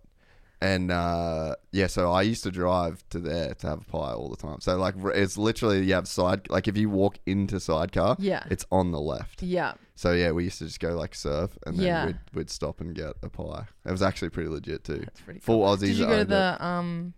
the what's that place just past like Costa Mesa, and it's called like the bench or the something. Everyone waits till like 5 p.m. when there's lifeguards jump off and you can surf it. Oh, the wedge. Wedge. Nah, that's it. that wasn't for me. Place is fucking psycho. That looks Have you ever insane. seen that, Griff? Go to YouTube and type in The Wedge Newport Beach. It's fucking out of control. So they wait till like the lifeguards are off duty because they won't let them surf it because it's fucking off It's tap. so hectic. And then everyone just starts jumping Yeah. it. It gets to like 4:50 and you just see all these little brothers cruising like, or just California. Look at this shit. No, thank you. It just fucking, this is like on the beach. Like there's like barely any waves. Like right here is like rocks though. Like it's like Yeah, fast forward. So there's like this big break wall and it like, there's all those rocks and yeah, stuff. yeah, and it just like washes up off the beach. So you get like this crazy, like the wave comes in, the wave goes out, and it just goes yacht. It is fucking out of control. That's how you die. We used to go watch the other. I watched once, yeah, but that was it. I'd never. One of surfed Alima's like crazy friends jumped in. I was like, "You gonna go in there? there. Yeah, it's just not Are fun. you gonna come back?" Well, I just would have broke my surfboard. I just knew 100% I would have broke my surfboard. because it's not a big bank like from where the No, that's wave on is. the beach. It's like pretty much on the shore, like which is crazy. Go And to then- Google Images and then try. You just like this. You can't really tell. It just kind of looks like any other. Nah, go to Google Images, and then go to the wedge, and then you should get a pullback view. Yeah, bang, and then go So like to see, go to like that one up there. Yeah, we are left. Yeah, that one. Yeah, like it just sucks up right off there. It's fucking ridiculous. It's crazy. Yeah, and look at like the rocks are just there, and then behind that is just like kind of like that canal thing. Yeah, and and it's just all like, calm and chilling. Yeah, you're like, what the hell? And there's heaps of people out there. Yeah, I wonder if the Rotolo brothers MMA is like the next thing that they do, because man, they can scrap. They they love to fight. Because I think that's probably the thing that you really need to be a fighter is like you could technically be the best fighter in the world, but if you don't want to like be in a fight, like you're probably gonna struggle to be a fighter. You know. You just got to have that grunt. Like you definitely have to like be a gamer. And like that's like you can't teach the heart part. Like the heart part's like hard. Like it's like I've seen so many great martial artists that are technically sound and really positive, and then they get maybe they get to like they they're not very good at scrapping, like, and biting down on the mouth guard in the like rounds and stuff. Or then there's that other aspect of those people who aren't very good at competition, like just the pressure of competition. Maybe they're really good street fighters, but not very good at competition. So those are two things that I think people don't value or don't always know that like is like probably the most important. Like I can if I can get like someone who's got massive ticker and just is a gamer and ready to go, then I can teach them technique. I could do fill in all the other gaps. If you have all the technique in the world and you don't have the gamer stuff, you got nothing. Like you can't have one without the other. Yeah, and I think that those Rotolo boys, like they can fight.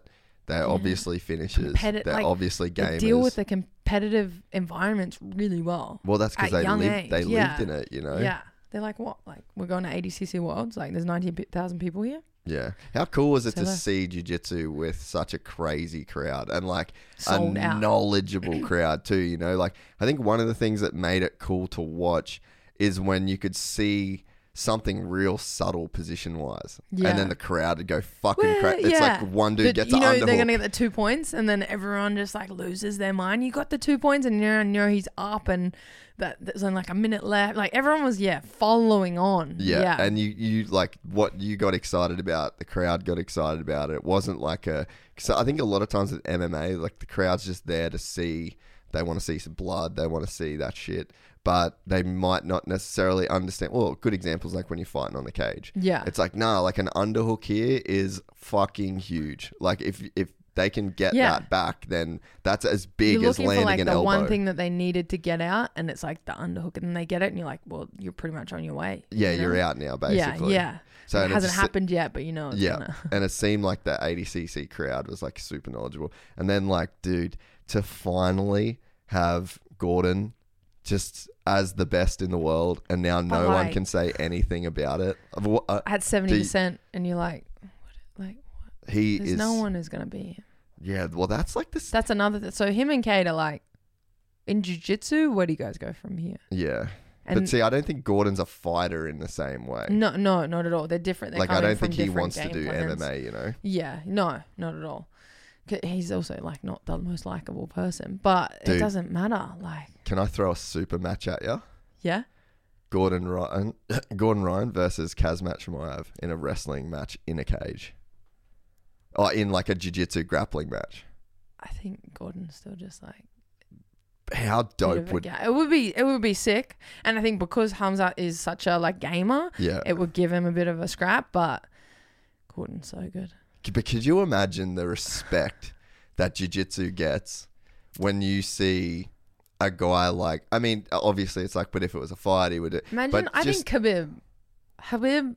But he's not big enough, I don't reckon. I don't even think Hamza really is too, but he'd be he'd be bigger than obviously Khabib, but it's like, it's not. What about like John versus Gordon? I actually think that would be better. Especially if you add in the cage and shit like that. Yes. Put it in somehow, favor it in a way towards John. A little bit, just a tiny bit. Like in a way that maybe puts Gordon on a little bit of a handicap. Yeah. And I think because John's done those back in the day. Do you remember? He did some like sub-only things. Yeah. Do you go type into YouTube, type in John Jones versus Chael Sonnen. Oh yeah, that's right. And that was on Submission Underground? Or no? It was in the cage. Like there was it was one of the, I think it was, they actually fought for real too. Yeah. That's right. Well, that was a bad search. Go down. Maybe do jiu-jitsu. Or like, or nogi. Grappling, maybe. Type in grappling into the... Because then now Chael owns the... Yeah, because it's like it was his thing, I was pretty sure. Ellen, yeah. I do double P. I don't know why. Not even coming up with anything. Oh man, I was sure. Who did John fight then? Oh, there it is. Chosen, I will not be grappling John Jones. Luke Rockhold likely grappling John Jones. Also, maybe they didn't. Yeah, I can't. But anyway, John did. Oh no, because it was Submission Underground, which is what Chael owns. It was Dan Henderson. Type in John Jones versus Dan Henderson. That's who it was. Yeah. But yeah, so like he's done, and he fucked him up, and yeah, there you go. Say less. Submission. Dude, 4.8 million views. Just turn the volume down on this so we don't get fast forward in there a bit. And because, there we Chael owns this, so it's like... Yeah. But Dan Henderson was like all-American. Like, that's what he was kind of known for. But, yeah, so imagine John versus Gordon in... Yeah, I think John versus Gordon would be good. He's just a straight beast, eh? And he's a competitor as well, like a fighter, a competitor, a solution artist. A solution artist. I like that. Yes. I like that.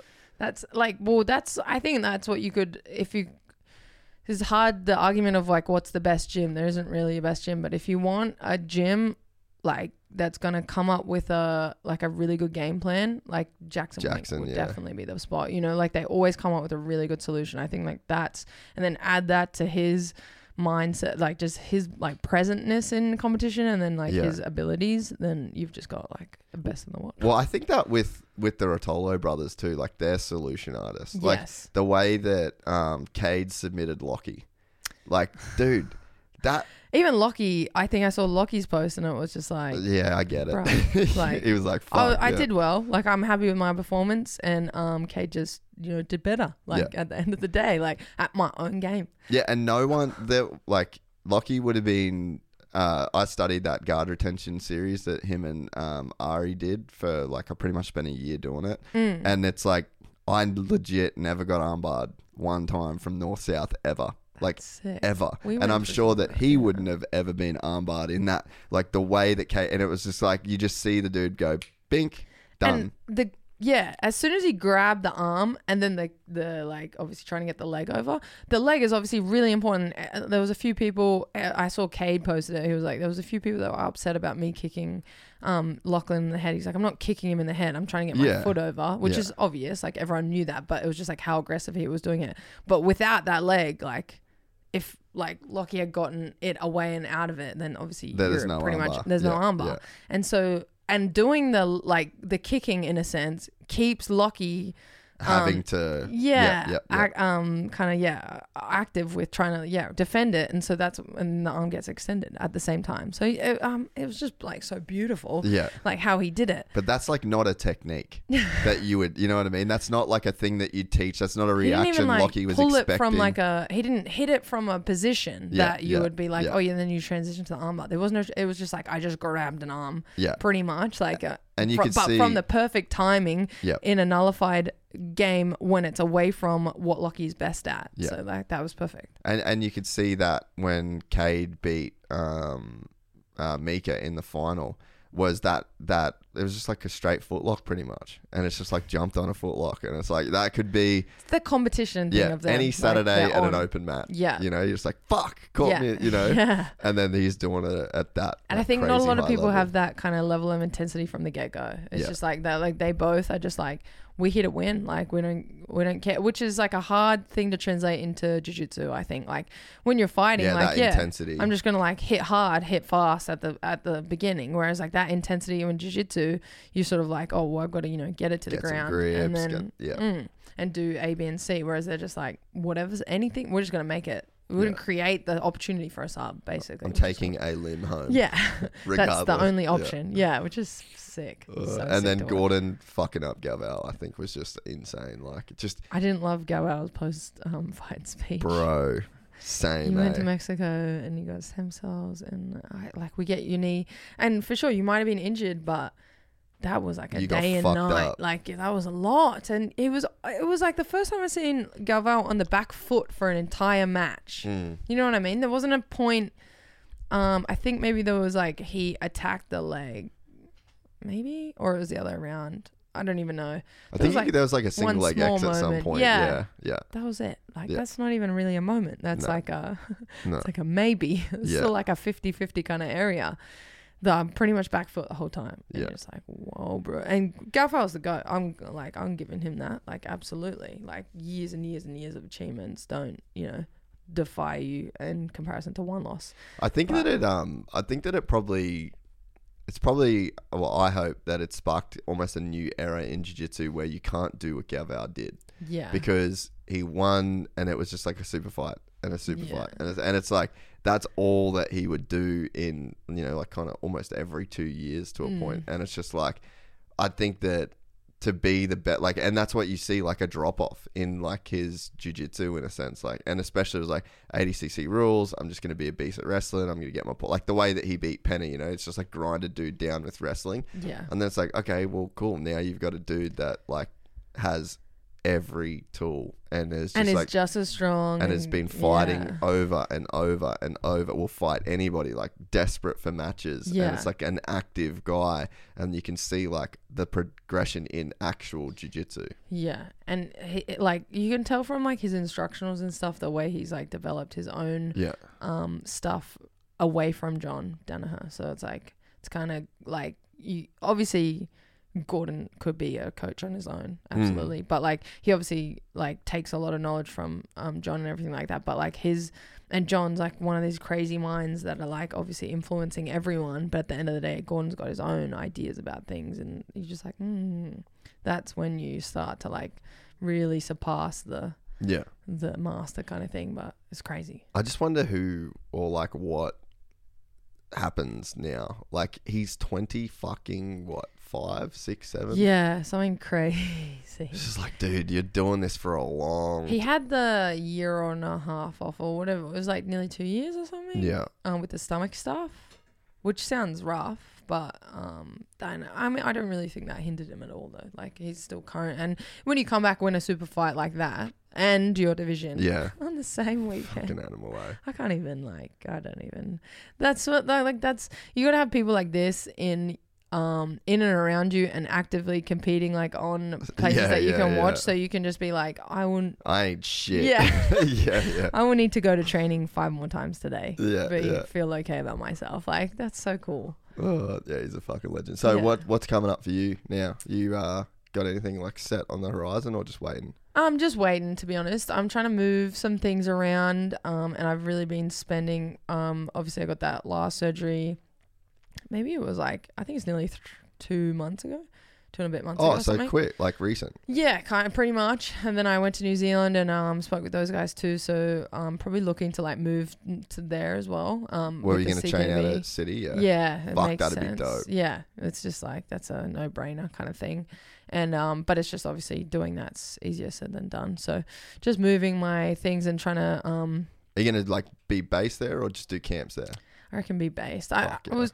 Like I went to go ask if I could do camps there, and Eugene, kind of obviously being smart and all knowing, was just like, oh, obviously I'd rather you be here in the in betweens as well, because that's where the growth happens. And I was like, that's absolutely correct. That's what I think. He was like, you're one of us. Yeah, come home as well. Yeah, and that too. And I was like, look, that just lines up with everything that I've been doing on my own like journey.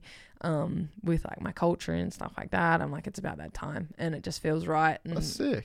I felt welcoming. The gym felt like home, and all these other things. So it just kind of like, I just let things happen in a sense. So yeah, and then obviously I just need to work my way back there, and obviously I want to be there for a little bit before I take up a fight and then do a camp and blah blah blah. But I think, indifferent to the original surgery that I got, I definitely want to take my time this time, and that's why I've been training a lot recently.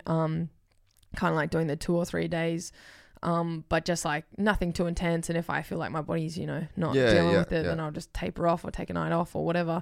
So it's like, no, it's like that kind of volume, but without the pressure and stuff. So that's been really good. And trying to get my cardio back so that when I do go over there, I can pretty much just slide in a couple, like a month or a couple of weeks of, getting used to everyone, then take a fight and do well, and nothing but up from here. So yeah, all positive things I think for the next like we said, like I've had a career, and I kind of like didn't realize until I stopped and had a look, and for that reason I just want to make the most of these next few years. But you're just in your prime, or not even in your prime yet. I don't even know, like it's hard to, and then because I'm like, I looked back, and then obviously now I got the injury, and I'm just like, am I on the end of my prime, or am I in my prime?